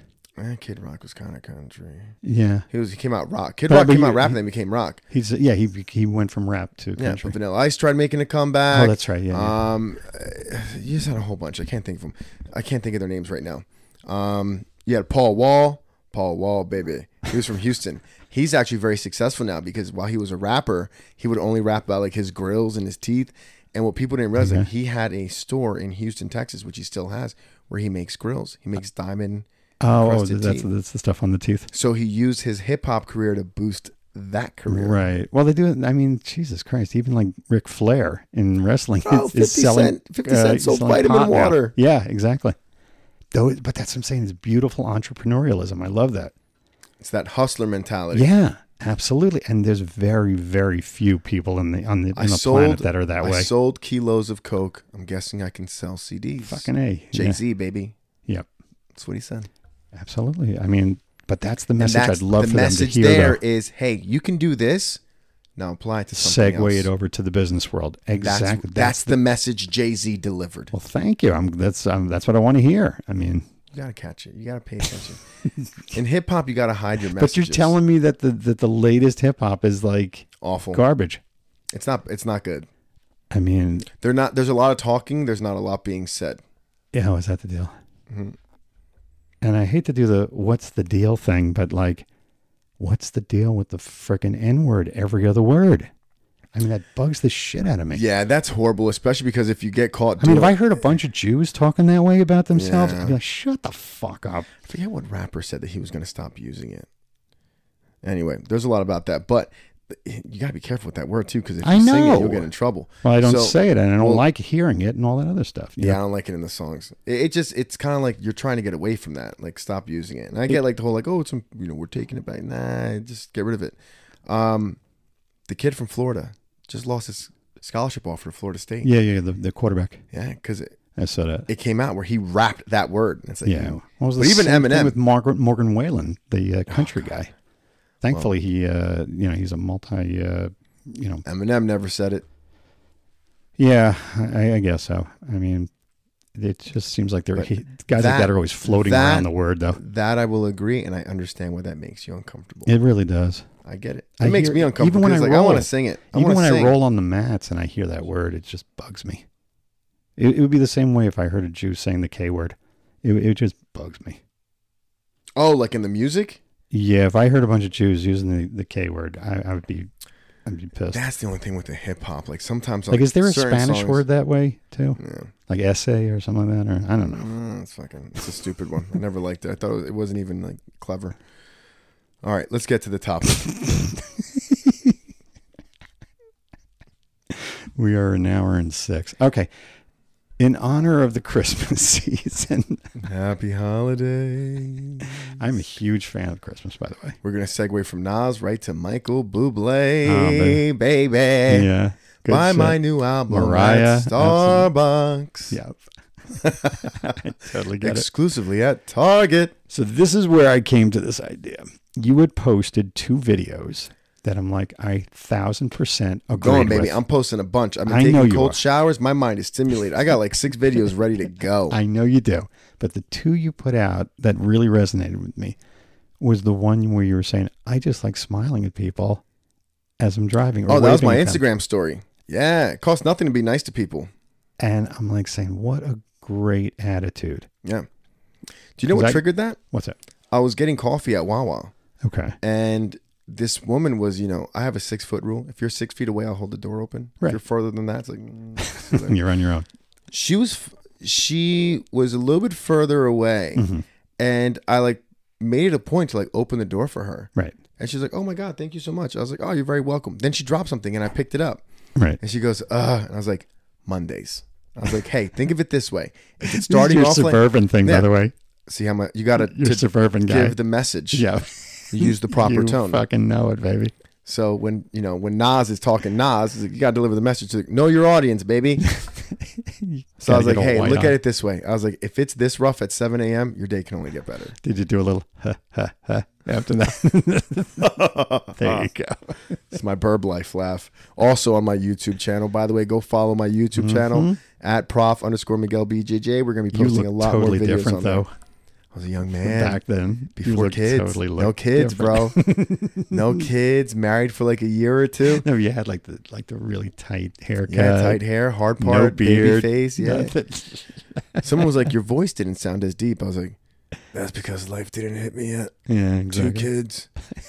Wife pissed off because she crashed the car and I didn't want to fix it. The fuck? It's not my problem. I just thought we would talk about this. Yeah. What's there to talk about?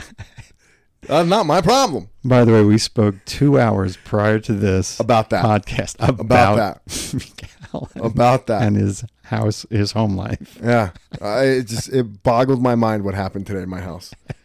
Boggled my mind. I became the bad guy. Oh yeah, because someone else hopped the curb. Well, here's why I didn't want to address it. Love you, Steph. You're a fucking terrible driver. So I wasn't shocked that you hopped the curb. There it is. I said it. No, but you also had a great line. You also had a great line about the housewives that are terrible drivers. They are. They are. Well, because she was upset. She's like, I'm embarrassed. Everyone saw me hop the curb. I'm like, Steph, half those fucking moms hop the curb. Exactly. I've seen them. Exactly. When I used to coach at Brunswick, it was when it first opened up. It was in the parking lot of a Stop and Shop, or in the strip mall of a Stop and Shop. And on the weekends, I would love watching the suburban house moms park their car. Terrible. Banging into shit left and Awful. right. Yeah, Pookie is the worst with that shit. Awful. And I know there's a lot of women like, not me, I'm a good driver. And maybe you are. Maybe you're not. You know what I get a lot of times? Lane will say, I'm going to the supermarket and this and that, and I'll say, okay, cool. You want to pick me up a so-and-so, whatever. If I get a phone call while she's out, I get so nervous because I have a feeling it's always going to be, right, smack the car up. You know, that kind of shit. When as soon as she was like, I hopped the curb, in my head I was like, I'm not shocked. Right. I'm not surprised. Like, yeah, of course you hopped the curb. So now that's a sensitive statement. Are women good drivers? No. Or bad drivers? No, they're not. And that's not based on me being sexist. I grew up in a house with all women. My whole life, I was only driven by women. Right. And once I became 22, you know what I realized? Women are bad drivers. Wow, that's a broad brush statement, big guy. They are. Overall, they are. And I really think what makes them bad drivers is that they try to be so careful. Oh yeah, you gotta when you drive. That's the first lesson I said to my son. I said, be decisive when you drive. I guarantee Steph hit the curb because she was trying to not hit the curb. Right. I'm willing to bet money she was trying to not hit it and trying to make sure she wouldn't, and she hit it. It's like when you bowl and all you're thinking about is the gutters on the two sides. Yeah. It's like, well, like jiu-jitsu and football. You know when you get hurt? When you're trying to not get hurt. Not get hurt. Exactly. You got to go, baby. Yeah. Got to go. And this is coming from someone who drives consistently above 100 miles an hour. Good for you. I go, man. It feels good, baby. And that big fucking truck is like a big green dragon flying down the road. Courtesy of our boy Gordon. Thanks, Gordon. Yeah, you're done. Go get that truck tomorrow. Really? Yep. Don't look anymore. Go get it. I mean, it's no TRX, but it's pretty fucking good. You just get a TRX. He has to give you like a backhanded compliment. Well, because he'd be like, bro, just get a fucking TRX. It's only like 20 grand more. Like if you break up those payments, it's really not that much more. I'm like, it is, but okay. He showed me his house and his Christmas tree. And I was like, dude, how fucking big is that tree? He's like, 12 feet. I was like, how tall is your ceiling? Pretty fucking tall. He's like, in that room, it's 7. In that room, it's 17 feet high. I was like, Jesus Christ. He goes, yeah, hurry up and get fucking rich so we can buy cool things together. I was like, Jesus Christ. I was like, why don't you fucking share my podcast? That would help. Yeah, exactly. Speed me up. I got all these famous friends. No one's sharing my shit. Gotta struggle, buddy. Gotta earn it. Like, I'm fucking trying. Throw me a bone. Wait, and you're like really, really like putting it up to me, some fucking old jerk off talking about rap music. Like this is what's really gonna sell. I'm like, someone share my shit, please. I'm fucking funny. I'm hoping that the more we talk about sensitive subjects, the more someone's gonna say something. It's like these guys might be onto something. We're gonna have like clickbait. Someone's going to be like, holy shit, did you hear what they said? That's what I'm hoping for. Did you hear what this guy said about the Jews? I'm like, what the fuck? He said all Jews are accountants. That's not what I said. Oi, twisting my words. You wouldn't be too far off with that statement. They are. That's us. I know a lot of Jewish accountants. That's us. Big on the whole dental thing, big on the whole doctor thing, accountants. No, that's what it is. Big entrepreneurs. So, at any rate, how to be happy. How to be happy. So, anyway. Look, we can go through the usual suspects, like, physically, you got to eat the right foods. Yeah. I was loving what Sean was saying tonight, as far as he was getting rid of the sugar and all that shit. Yeah, the best thing he said tonight was, because I told him, I was like, Sean, you're looking jacked, dude. What are you doing? And he said nothing. He said, at my age, consistency is key. It is. I go to the gym at least 3-4 days a week. Same here. Go in. He goes, I watch what I eat. I don't eat more than 100 grams of carbs. I cut out sugar, mostly water. Every now and then I'll treat myself with a seltzer, but that's it. See, but I'll tell you the thing about sugar, okay? And I know I'm not... Sugar, honey, See, honey. this is my music. That is 8 seconds. Yeah, that's also 10 seconds worth of song, and they said 3 words. Candy. You are my candy sugar, girl. Oh, honey, honey, You're my candy girl, and you got me wanting you. That's it. Easy shit. Oh, yeah. That's what I'm saying. It's not fucking redundant at all. People aspire to good stuff. No, but the melody line is really stuck in your head. I'm sorry, big guy. It's better music. Anyway, so sugar, what a lot of people don't, even though it tastes fucking great and like you should get it out of your system, is just really insidious what it does to your body. Terrible. And I hate to talk to BJJ people are athletes. Mm-hmm. Like they think they could eat anything. Well, don't say that to Gary Tonin. No? Gary Tonin diet is... You ever seen the Gary Tonin diet? No, what is it? Gary's got this whole thing because he I want to say at this point, probably close to 8 years ago, he was eating a burger before a big match. Okay. And he's like, look, if I ever lose a match and blame it on the fact that I ate a cheeseburger, you should probably fucking shoot me. Yeah. So the Gary Tonin diet became this big thing because Gary's just been like, I eat whatever the fuck I want. Right. Like that Patty Pimlet dude. Yeah, but you know what? As you get older, you can't keep doing that. That's my point. I mean, the sugar, while it tastes good, it just really does freaking damage to your destroys insides. Your body. It really does, man. You can eliminate a lot of your pain. If you're someone who's in physical pain all the time, you can eliminate a lot of your pain just by getting rid of the sugar. Without a doubt. And you realize it wasn't that I had arthritis. I had inflammation from all the sugar. And I'm insulin sensitive now, and it's, it's all going down the tubes. I mean, Sean was saying he's pre-diabetic. Yeah. So... so he's taking care of himself, doing what he has to do. Mm-hmm. He's training jiu-jitsu. He looks fantastic. Yeah, he really does. And he does a really good thing. I make fun of him all the time for all the vacations he takes. But man, I don't think people vacation enough. No, it's not just about going to a beach and drinking Mai Tais. Right. It's that mental reset. Right. It's that taking a couple days, shutting everything off, right, and recharging. Because if you just go, anything you have in this life, if you just left it on, if you left your car running, it would run out of gas. If you just left a video playing on your phone would die out of battery. Yet somehow we do not recharge our minds and our spirits. We don't find things that give us peace and that good make input, us good output, happy. Yeah, which goes back to my whole thing about messaging. But yeah, no, I totally agree with you. You got to bring in the good things, good vibes, good thoughts, and all this other shit. Read the right things, listen to the right, whatever. I don't know. You can't just keep grinding all the time. Yeah, that's the point. But Sean, I apologize, but Sean said something to me. We were talking on the side like we always do. And I said, "Are you one of my favorite students?" Oh, exactly. I said, "Are you excited about not having the kids in your house?"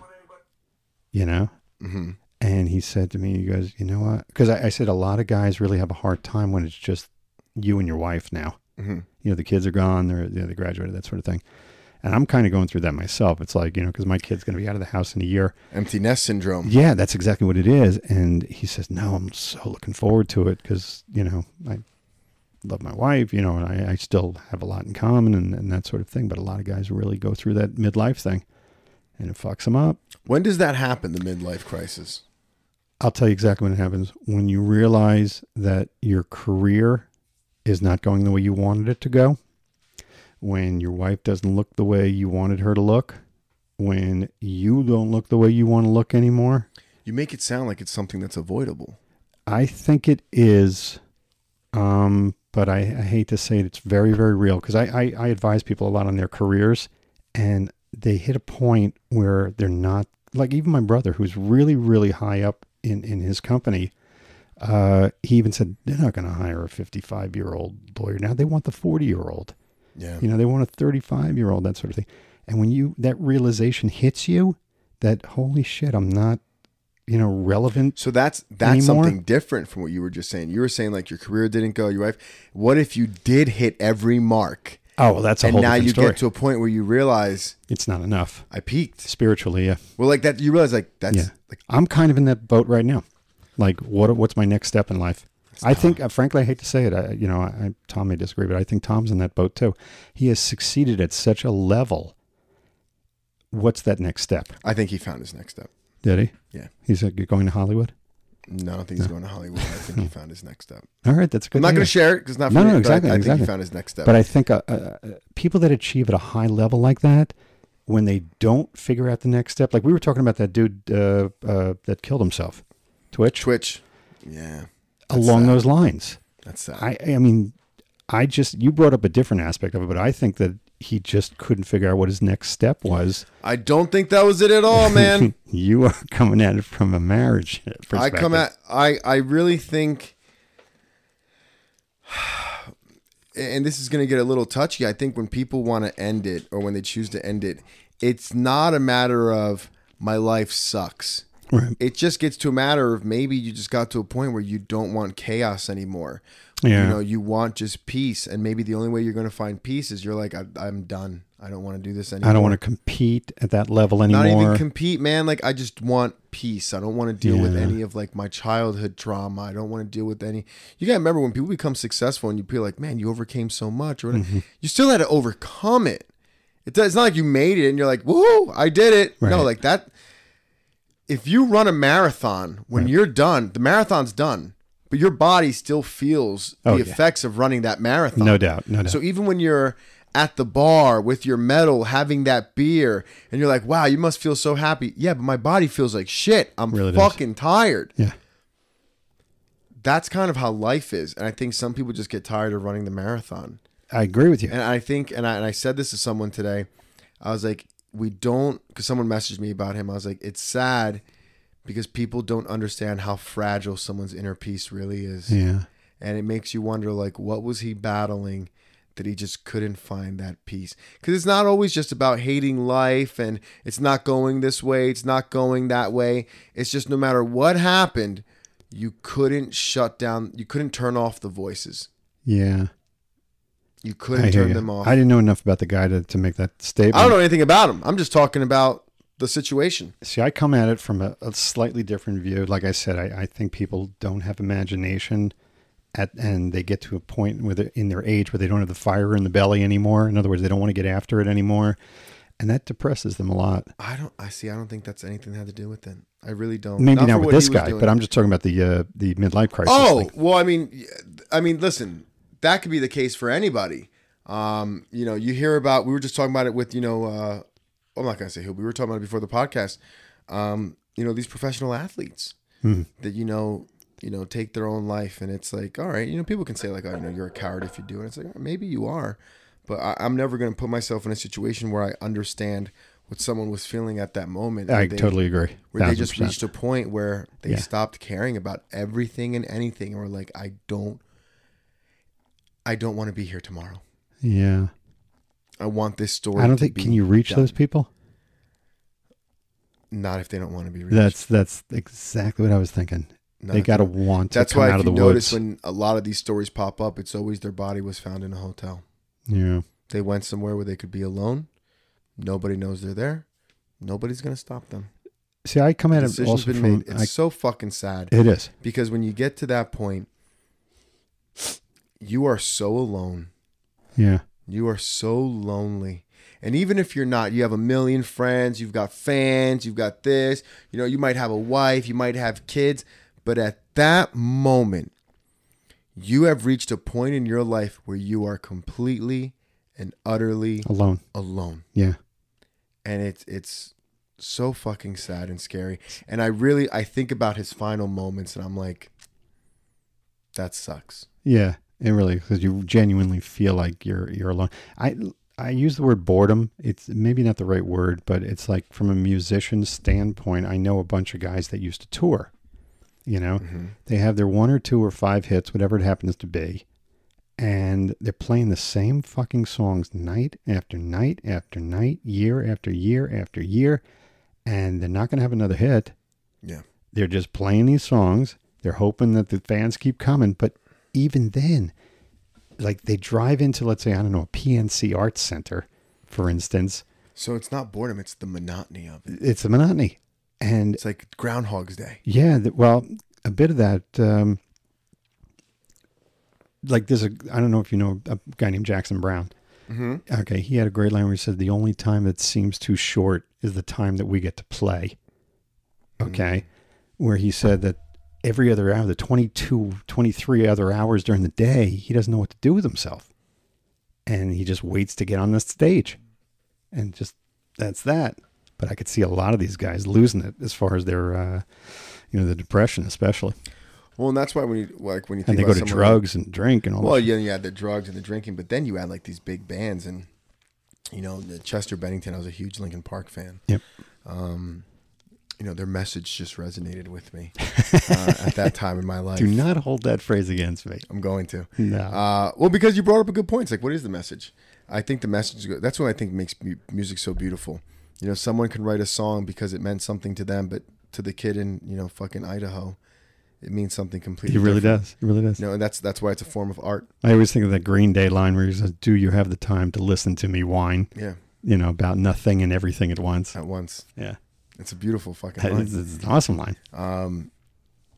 But, they would talk about how these rock bands, these musicians, they get on stage, and I've always thought about this. It's got to be such a mindfuck. You get on stage, and for 2 hours, 2.5 hours, however long you're out there, you've got 10, 20, 50, 100,000 people. Mm-hmm.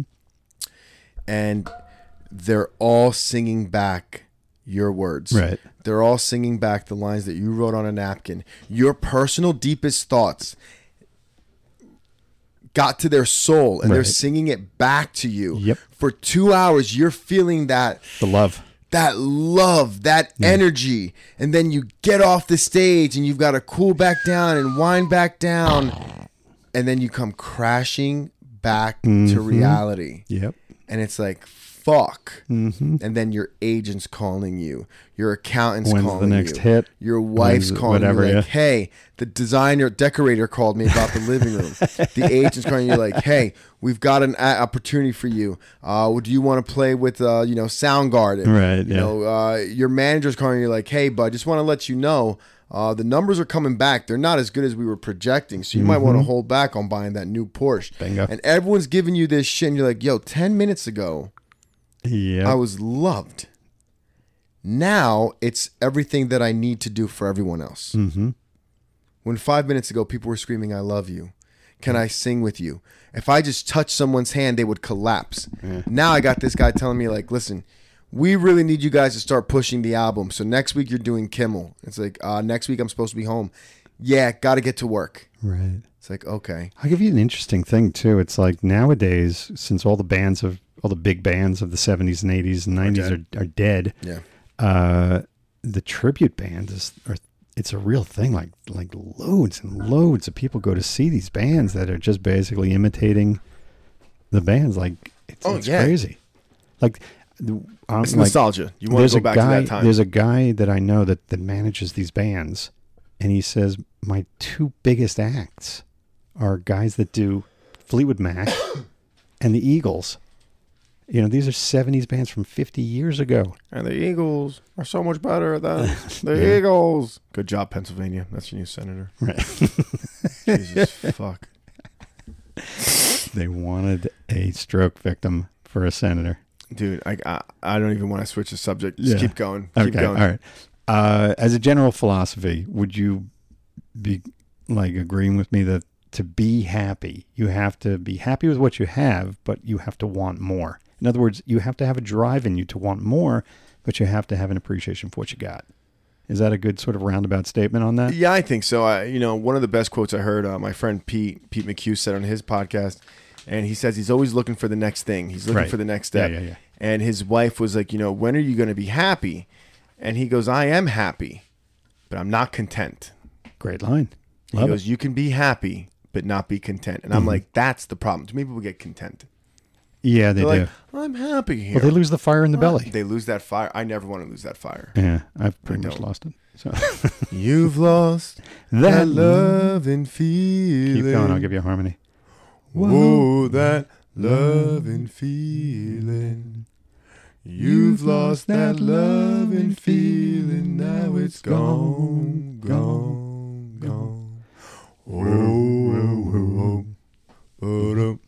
I just want to say, I'm looking at our little sound right now. We are fucking in sync, bro. We are like JC and Justin. Baby, baby, I get down on my knees for you. How about the fucking Isley Brothers, bro? I love those guys. They were fantastic. I didn't, you know what? That's my, if I'm going to say my favorite era of music, I'm going to say like the late 50s, early 60s. Okay, well, that would be like Twist and Shout. I was talking like Isley's, like,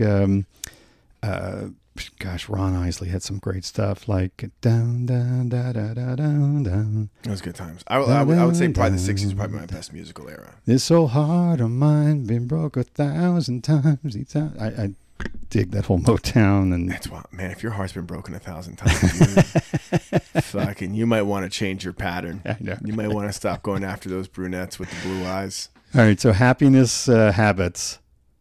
Smile a lot. Yeah. Sleep. Sleep is a big one. You can't be happy if you're grouchy. Look what happens to you when you don't get your nap. It's true. Mm-hmm. I start complaining about kids saying my bad. You know what's a great way to start being happy? What's that? Developing appreciation. I was going to say practice gratitude. Yeah. Yeah, it's so important. And not like, I'm so grateful for my C series, my C-Class Mercedes. No, be grateful. The second when I was a kid, my grandma used to always say, when I would wake up, she goes, and did you give thanks to God for waking up? That's beautiful. And as a kid, I was like, oh, God. Because you take it for granted. It's like every day you wake up, someone didn't. All right, so let me ask you this. Okay, because I told you that I was at a funeral yesterday. I heard that. My condolences. Thank you. I appreciate that. I actually like the guy quite a bit. But do you need those wake-up calls in life? I think, unfortunately, you do. Because, like, you had a wake-up call with your father-in-law. Mm-hmm. Sort of. Oh, bro, I've been to 5 funerals since July. Right. Yeah, I forgot. That. Yeah, it's been a lot. And unfortunately... Now, were those wake-up calls for you, or, like... I try to use them as wake-up calls, and I don't think, like, I need wake-up calls, but I definitely try, like, when I hear those things, I'm like, wow, like, what am I complaining about? What am I getting upset about?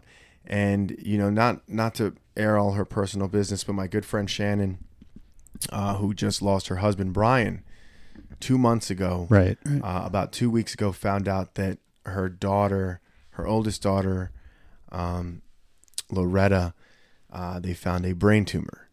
So God. She's been dealing with that. Loretta had surgery. Everything went well. But, they did have to do a little bit of radiation from what I understand. So you just lost your husband to cancer.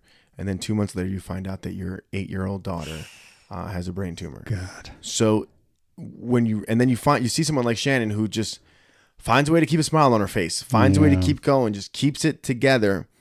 And you see the things that people start to lose it over. And you want to grab them and be like, hey, you just want to shake them. What the fuck are you complaining about? It. It's like, it's not that big of a deal. But would you also agree that different people have different thresholds for what they can handle in life? 100%. And it's the old line, God gives you what you can handle, or...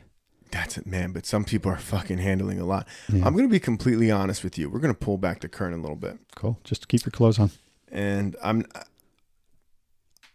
one of the best things that happened for me when, in my early 20s, I want to say like 2021, I took mushrooms. Okay, me too. And it was a fantastic experience. Same. I've done them on a couple occasions. I laughed my balls off. Yeah, so did I. And then my eyes get watery, and I can't tell if I'm crying or if I'm laughing. Same thing. It's wild. I'm like, what's happening? I was dancing with the girl. I'm like, this is the greatest thing that's ever happened. Yeah, I had laughing. To be out. Yeah, I had to be outside. My body was growing. I was like going to explode. I was like, this is Alice in Wonderland.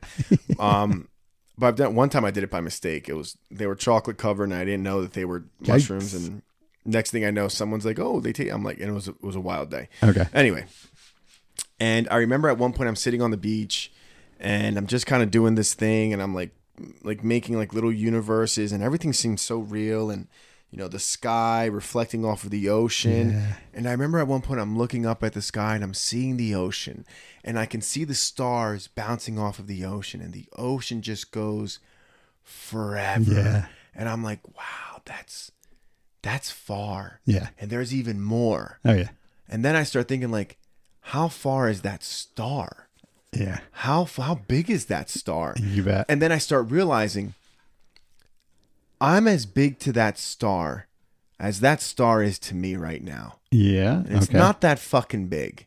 And I realized that all our problems, all our stresses, all our issues, as big as we think they are, they're no bigger than that little star far away. Yeah. And I realized that our time here is so fragile. Yeah. And we put too much focus on things that are insignificant. You fight the wrong fights. The wrong ones, man. And I really think it was one of the best experiences for me that I had, because it made me realize just how magical the gift of being alive is, and the opportunities that we have by being awake. The existence lottery is astronomical. Yeah. And then to realize that no matter how crazy you think everything is, like your impact, these things that are bothering you are so small. They really are. So it's like, enjoy the day, because just like that little grain of sand was perfectly dry 10 minutes ago, that wave came in and took it away. Yeah. And it never knew it was coming. Yeah. And that grain of sand thought its life was so crazy and hectic until it just got taken away. Well, Jordan Peterson has a great line along those lines. He was talking this. I'm sure he does. All right. Is that your Jordan Peterson? Working on it. A man is a man. A woman is a woman. No, he was. What's what? This girl was like haranguing him about climate change. Haranguing. You're like, that's the word of the day. That's a good word. That's a good one. She's getting after him about climate change, and she said, "Well, what's your advice about that?" And he said, "I have no advice about that. You're concentrating your psychic energy on something you cannot change. You should really focus on yourself and your own little world, and make sure that you are the best human being you can possibly be." My wife and I talk about this all the time when we talk about, what's happening in the school systems now. What are they going to teach our kids? Yep. Blah, blah. And I tell them, like, you know what? All we can do is control what we do inside these four walls. Right. If we do our job here, when they go out there, nothing's going to fucking matter. Right. Because we do our job here. You know how you don't worry about the kid across the street? Do your job at home. Yeah. You know how you impact the town? Do your job at home. If you start, you got to think globally, act locally. Yep. Make Absolutely. sure don't complain about how all the kids are pieces of shit. If you don't like the way the youth are going, which I don't right now, right. Guess what? I'm going to start by making my kids accountable. They're going to say thank you. They're going to say yes. Please. They're going to say I appreciate. And they'll do the same thing with their kids. Yeah. So if each of my kids have 2 kids, that's 4 kids. So that's 4 grandkids that aren't total pieces of shit. Plus my 2 kids. I've just been responsible for 6 human beings that are decent human beings. Right. Now, if you can do your part across the street, now we got 12. Right. And if everyone does their part, we can really change the world. But it starts with you. Yeah. Absolutely. And that's with everything. Anything in your life that you want to make these big changes, it starts by the little ones, and it always starts with you. You want to lose weight? Perfect. Start with you. Yeah. Start with you. Put the fucking fork down. But there's a certain crowd out there that just wants to push these big issues that they're never going to get solved. No, because they don't want you to talk about the real issues. Exactly. Okay, you want to play a game? We're an hour and 40 into this. Yeah, it's going to be 1 o'clock in the morning because we decided to have a 2-hour podcast before we did the 2-hour podcast. Let's do it. Okay. This is a would you rather game. Would you rather? Would you rather? All right. Would you rather see 10 minutes into the future or 5 years into the future? Ooh. I think I'm taking 5 years. I don't like that. I'll tell you why. Because you may see your death. I'm fine with that. I'm not. I'm like, give me 10 minutes so I know if, like, I'll take 5 years because here's the thing. Let's say I see 5 years into the future and everything's going great. It makes me realize, almost like that the Shia LaBeouf quote going around. Okay. In the end, it's all going to be okay. And if it's not okay, then it's not the end. Okay. That's how I feel. If I can see 5 years into the future and everything's going well, I'll be like, okay. That's going to motivate me.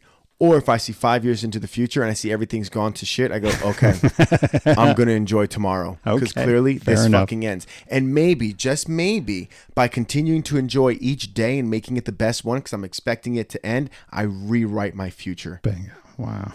Think about that, homeboy. Don't try to prevent the future. That's how you usually create it. I love it. I love it. All right, next one. Would you rather have telekinesis, which is moving things with your mind, or telepathy, which is being able to read minds?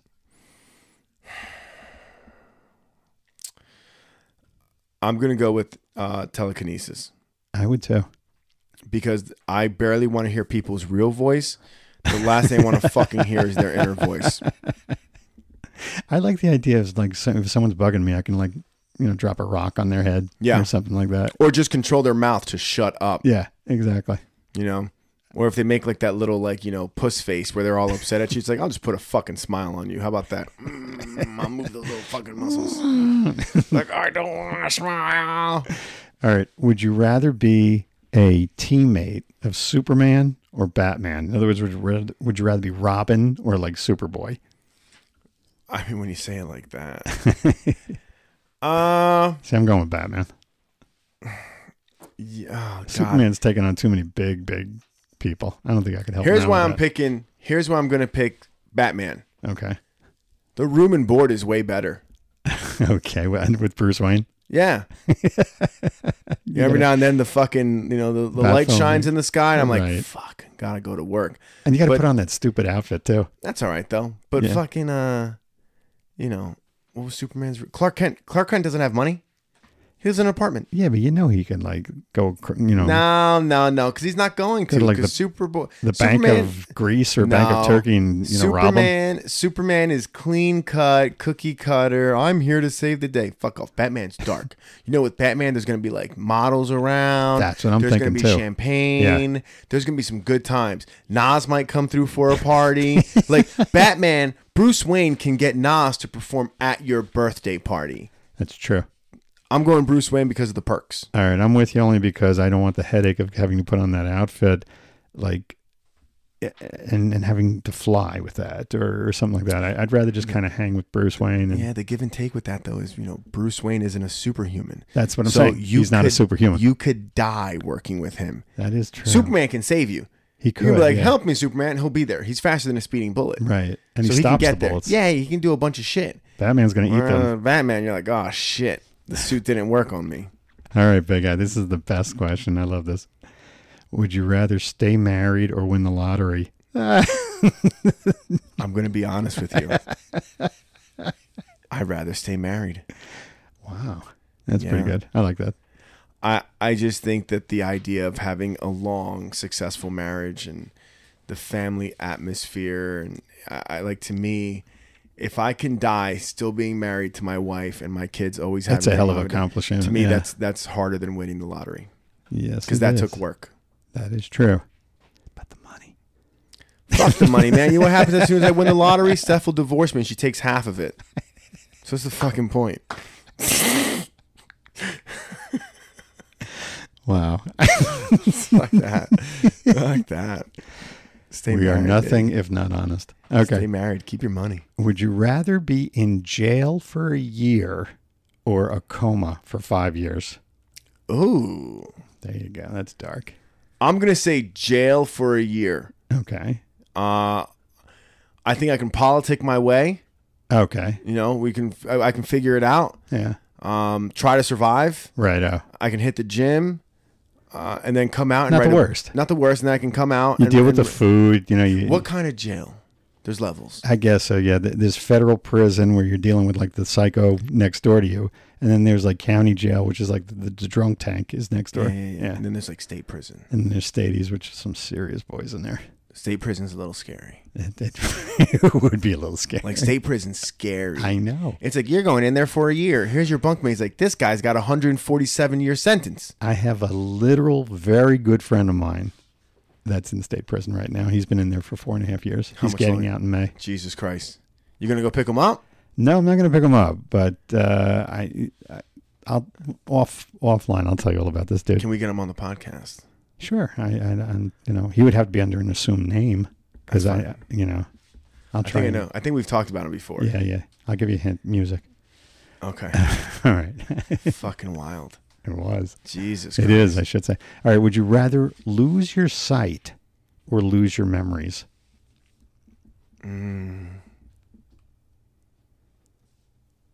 That's fucking deep. Nicole? I'll tell you right now, I've had a very good life. I'd rather lose my sight. I think I'm with you on that. I really, as I'm getting older and older in life, I really, really love the memories that I've built in my life. Because at least if I lose my sight, I can sit down and talk to the kids and the grandkids about my stories, and I can relive them and imagine them. Because they happened. They were real. That's a really good point. I'm totally with you on that one. Yeah. All right. Ooh, that was a deep one. That's tough. Thank you, brother. Would you rather have universal respect or universal power?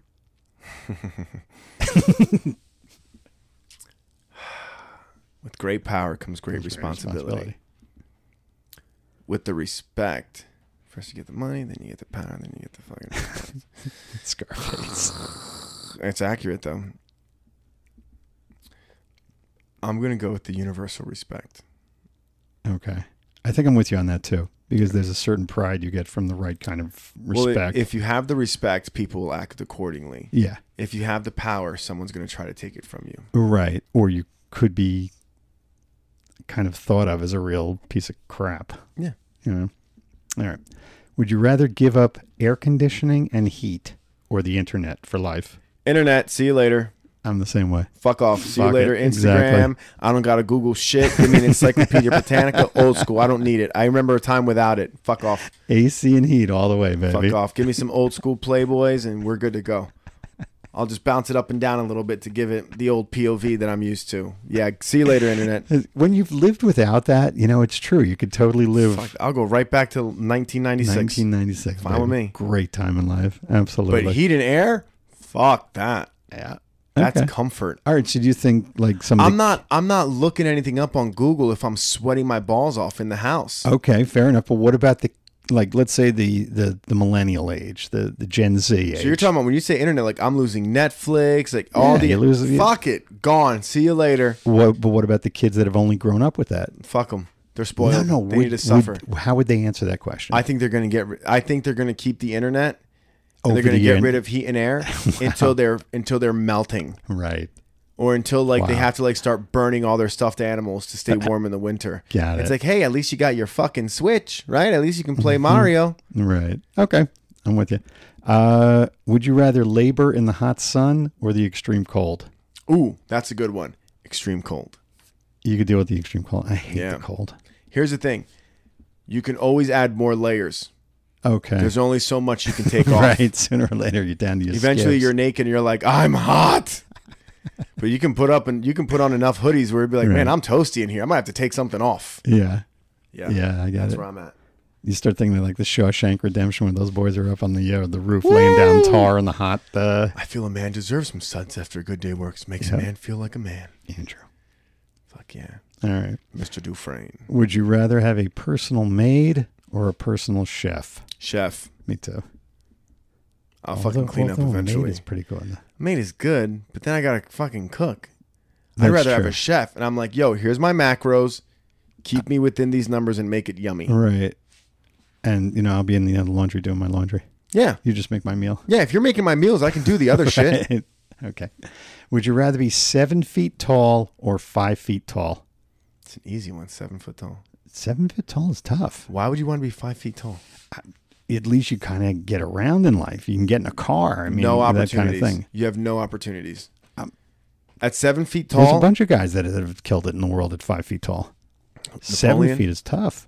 7 feet, you're going to get something. You think so? Yeah, I'm going 7 feet all day. Okay. I think it'd be a pain in the ass to be 7 feet tall. It's 100. It's Your gonna back be a, sucks. It's going to be a pain in the ass being 5 feet tall. Yeah, but your back is in bad And a shape. fucking It's 12-year-old slaps you in the face because they're smaller than you. You're smaller than them. Okay. Could be a jockey. All right. I don't want to be a fucking jockey. Would you rather be royalty 1,000 years ago or the average person today? Royalty. I'm thinking you bust out a harem 1,000 years ago. You're banging all day long. Yeah. Wow. But here's the thing. If I was royalty, would you say 1,000 years ago? Yeah. So what was this? 2020? All right. Let's say 500 years ago. I'm dead. Okay. They were only living to like 31, That's 32. true. So I'd be dead. That's true. So No that matter- kind of changes my plan. No matter what royalty you are. Yeah. Yeah. But if I had to choose and I could be alive, I would choose royalty back then. Oh, that's interesting. The average person today is a pretty sad life. Are they? Yeah. But they have good things, man. Like what? I'm just saying, you have your phone, you have your all sorts of like. You None can of those fly things are anywhere. real. No, so you could what? your house is air conditioned. Back then, there was no air conditioning. That's only cool because you knew you could fly back then. Back then, they didn't know they could fly. This was their Earth. This was their planet. This was their kingdom. This is my kingdom. I get hot. I'm going average person Maids, fan your royal highness. Chop. You know? Fan me. So you'd rather be like Pharaoh or something like that. Serious harem action. No, I'm picturing like British royalty. Oh, okay. Yeah, like I'm like Oliver castle Cromwell somewhere, or something like that. I get eating it. grapes and You're shit. King Henry VIII. Yeah. You don't like what your wife says, so you have her offed. Oh, and I would be like, they would love me because back then gout was a sign of prosperity. So they would be like, this fat bastard is loaded. I'd be like, flare up of the gout. And it's like, oh shit, I had a soda yesterday and it really got me. But they'd be like, he's a rich man. All right. Are you hanging at the pool or are you hanging at the beach? Ooh, I'm a pool guy, Me dude. too. I hate the fucking I like sand the up my pool. ass. I mean, I like the waves. The beach. I love the beach. But man, give me a pool. Here's the thing. For example, so when I go to Costa Rica and when we go places like that, I always make it a point to spend one day on the beach. Like obviously, like I'll go to the beach or like eat and shit, but I'll take one day on the beach. I'm with pool. I'm there all day, every day, baby. Absolutely. Especially if it's got a swim up bar, rap skis. Beautiful. Not going anywhere. I don't even gotta get up to use the bathroom. Piss People right here. smell really good from the. Oh man, it's good peeing stuff. right here. Water's warm by me. Let's go. Otro round of cervezas, por favor. And now that you're the king, I mean, you're also... Yeah, now I'm on the king. I'm gouted. I'm at the swim up bar. I'm loving life. Bingo. Would you rather wear the same socks or the same underwear for a month? Oh, for a month? Yeah.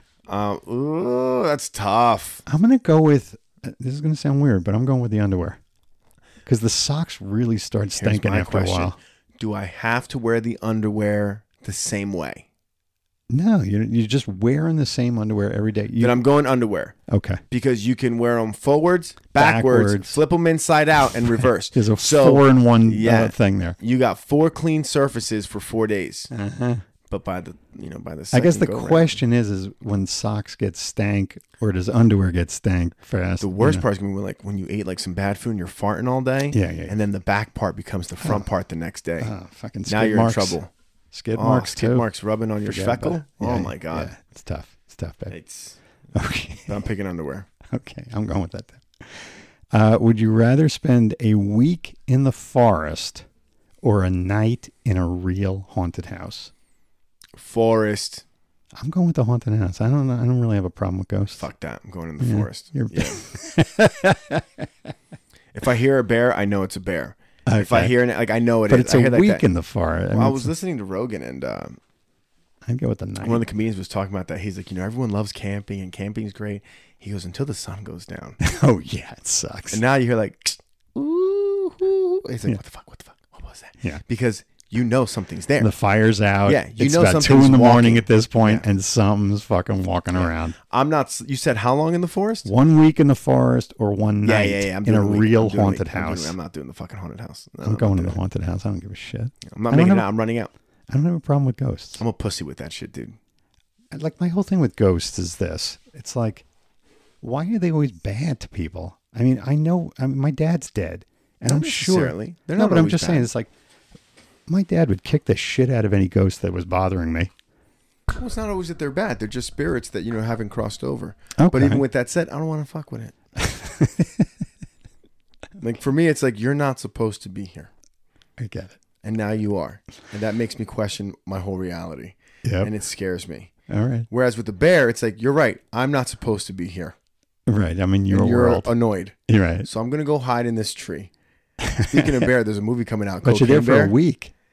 It's tough. Do, bro. I'd fucking be like Arnold in Predator. I'd cover myself in mud and just hide out. Nah, I'd be like, give me fucking 9 hours. I'll fucking sleep through it. I'm done. You said at night. It could be 12 hours.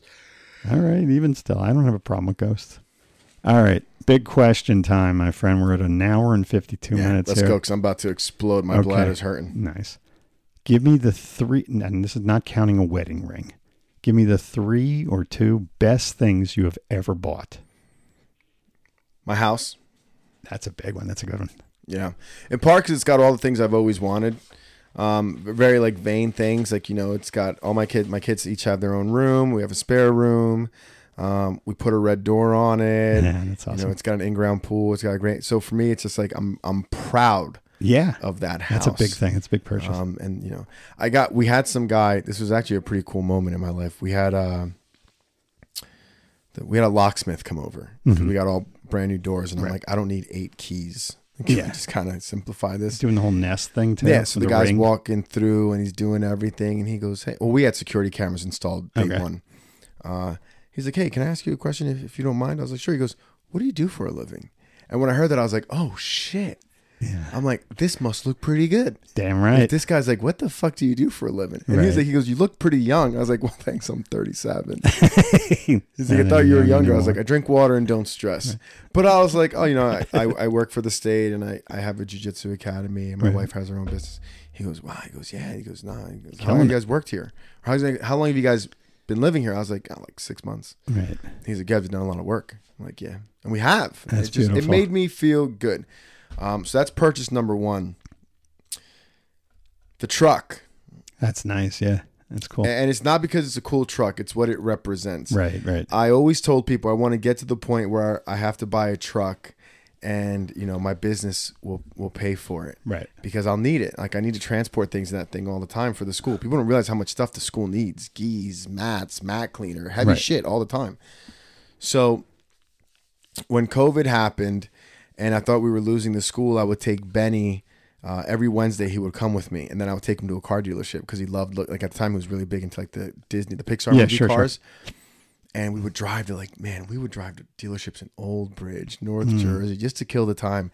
And I'd always make him look at the truck, and I'd be like, you know, Daddy's gonna get a truck for the school one day. Daddy's gonna get a truck for the school one day. And because right before we shut down for COVID, literally like the month before, I'd gone to a Ford dealership, and I picked out a Ford Raptor. So it was like around May 2020. This was April February 2020. February. Wow. Because we shut down March 15th. Okay. And I told the guy, I was like, listen, I'll be back in the summer, because I wanted to get it for Benny's birthday. That's and be great. like, oh, this is Benny's truck. So I would tell him, like, you know, one day I'm going to get a truck. We're going to get a truck, and it's going to be a cool truck, and it's going to be this guy. And he was like, yeah, and I'm going to sit in the back. And I just wanted to keep that belief alive, because to me, it wasn't just a truck. That truck symbolized that the school survived and was thriving. Right. So that truck became so much more than just a fucking truck for me. Right. It showed me that we're doing okay, and we survived. That's awesome. So when I actually got the truck, it was like, damn, we're okay. We're right. Yeah. We should have been gone. So the truck is definitely number 2. Is there something like more like? Is there something more inexpensive? Like for instance, I remember when I. So you're talking about a less expensive purchase? Yeah. Like I got one. I remember when I bought my dog. Like I felt like I saved his life. Because then you should have gone to a. It was $400, and you should have gone to a shelter. And I can't. Pookie needs a hypoallergenic dog, and they don't have that type. Here is purchase number 3. Now, because you said like not my engagement ring, right? That's what I'm saying. Like nothing. Like purchase number 3. I'm going to say, let me think about this, because I know I'm going to leave here and be like, oh shit, I forgot about that. This was a Christmas present. Okay. My wife and I bought my father-in-law. And it wasn't an expensive gift, but it wasn't cheap, but it wasn't, I didn't spend thousands of dollars on it. Right. We bought him a wooden box. It was a beautiful box, display box, with a replica of each of the Pittsburgh Steelers Super Bowl rings. Wow, that's very cool. And they were thick. 6 of them? Yeah, it was 5 of them. 5 of them. Oh, that's right. There's only one team that has 6. Yeah, the Patriots. Or I should say Tom Brady. Right. He's got 7 because he left and won another one. I know. I don't know if you knew that. I did know that. He might be coming back. I think he's going to the Giants. But anyway, no, I'm just throwing that out there. His happiness when he saw that. That's beautiful. And he took that box everywhere with him for a week. That's fantastic. And I was like, look at what my son-in-law got me. Look what my daughter got me. Beautiful. He would put them on and he'd show them off. And I was like, holy shit. I thought it was a cool gift, but he loved it. He loved it. And now I have them. When he passed away, I told Pat, I was like, I want those back. Yeah. So now we have it with a picture of him. And he loved going to Mom at the racetrack and watching the ponies and betting and losing money on the ponies. So I have my bottle of Blanton's bourbon next to his picture in the race. So it's like, here's the ponies, here's your Steelers. Beautiful. Have a good time. I'll tell you, there was one that I also, when I wrote that question, it's like I remembered this. I remember going into my freshman year of college that summer. I had broken my nose. I had some dude threw a basketball and I turned my head and they popped me right in the nose. That's all it takes. That's all it takes, man. But at any rate, that summer, I remember buying a Snickers bar around a month and a half into my convalescence, and I suddenly tasted it. Oh. You want to talk about like, holy shit. It's like, fuck, this is I good. Suddenly, I'm like fucking like orgasming, eating that motherfucker. Yeah. Oh, I get it. As I'm sure any of our listeners that had COVID understand when you lost the sense of taste and it came back. That was the best 25 cents I had ever spent on a candy bar in my life. I like that big question. That was a good one. Yeah, I'm glad you liked it. All right, we're at the 2-hour mark, Roy. It's 1 a.m. Let us say shalom. Shalom. Mazel. Right. See you guys next week. Bye-bye.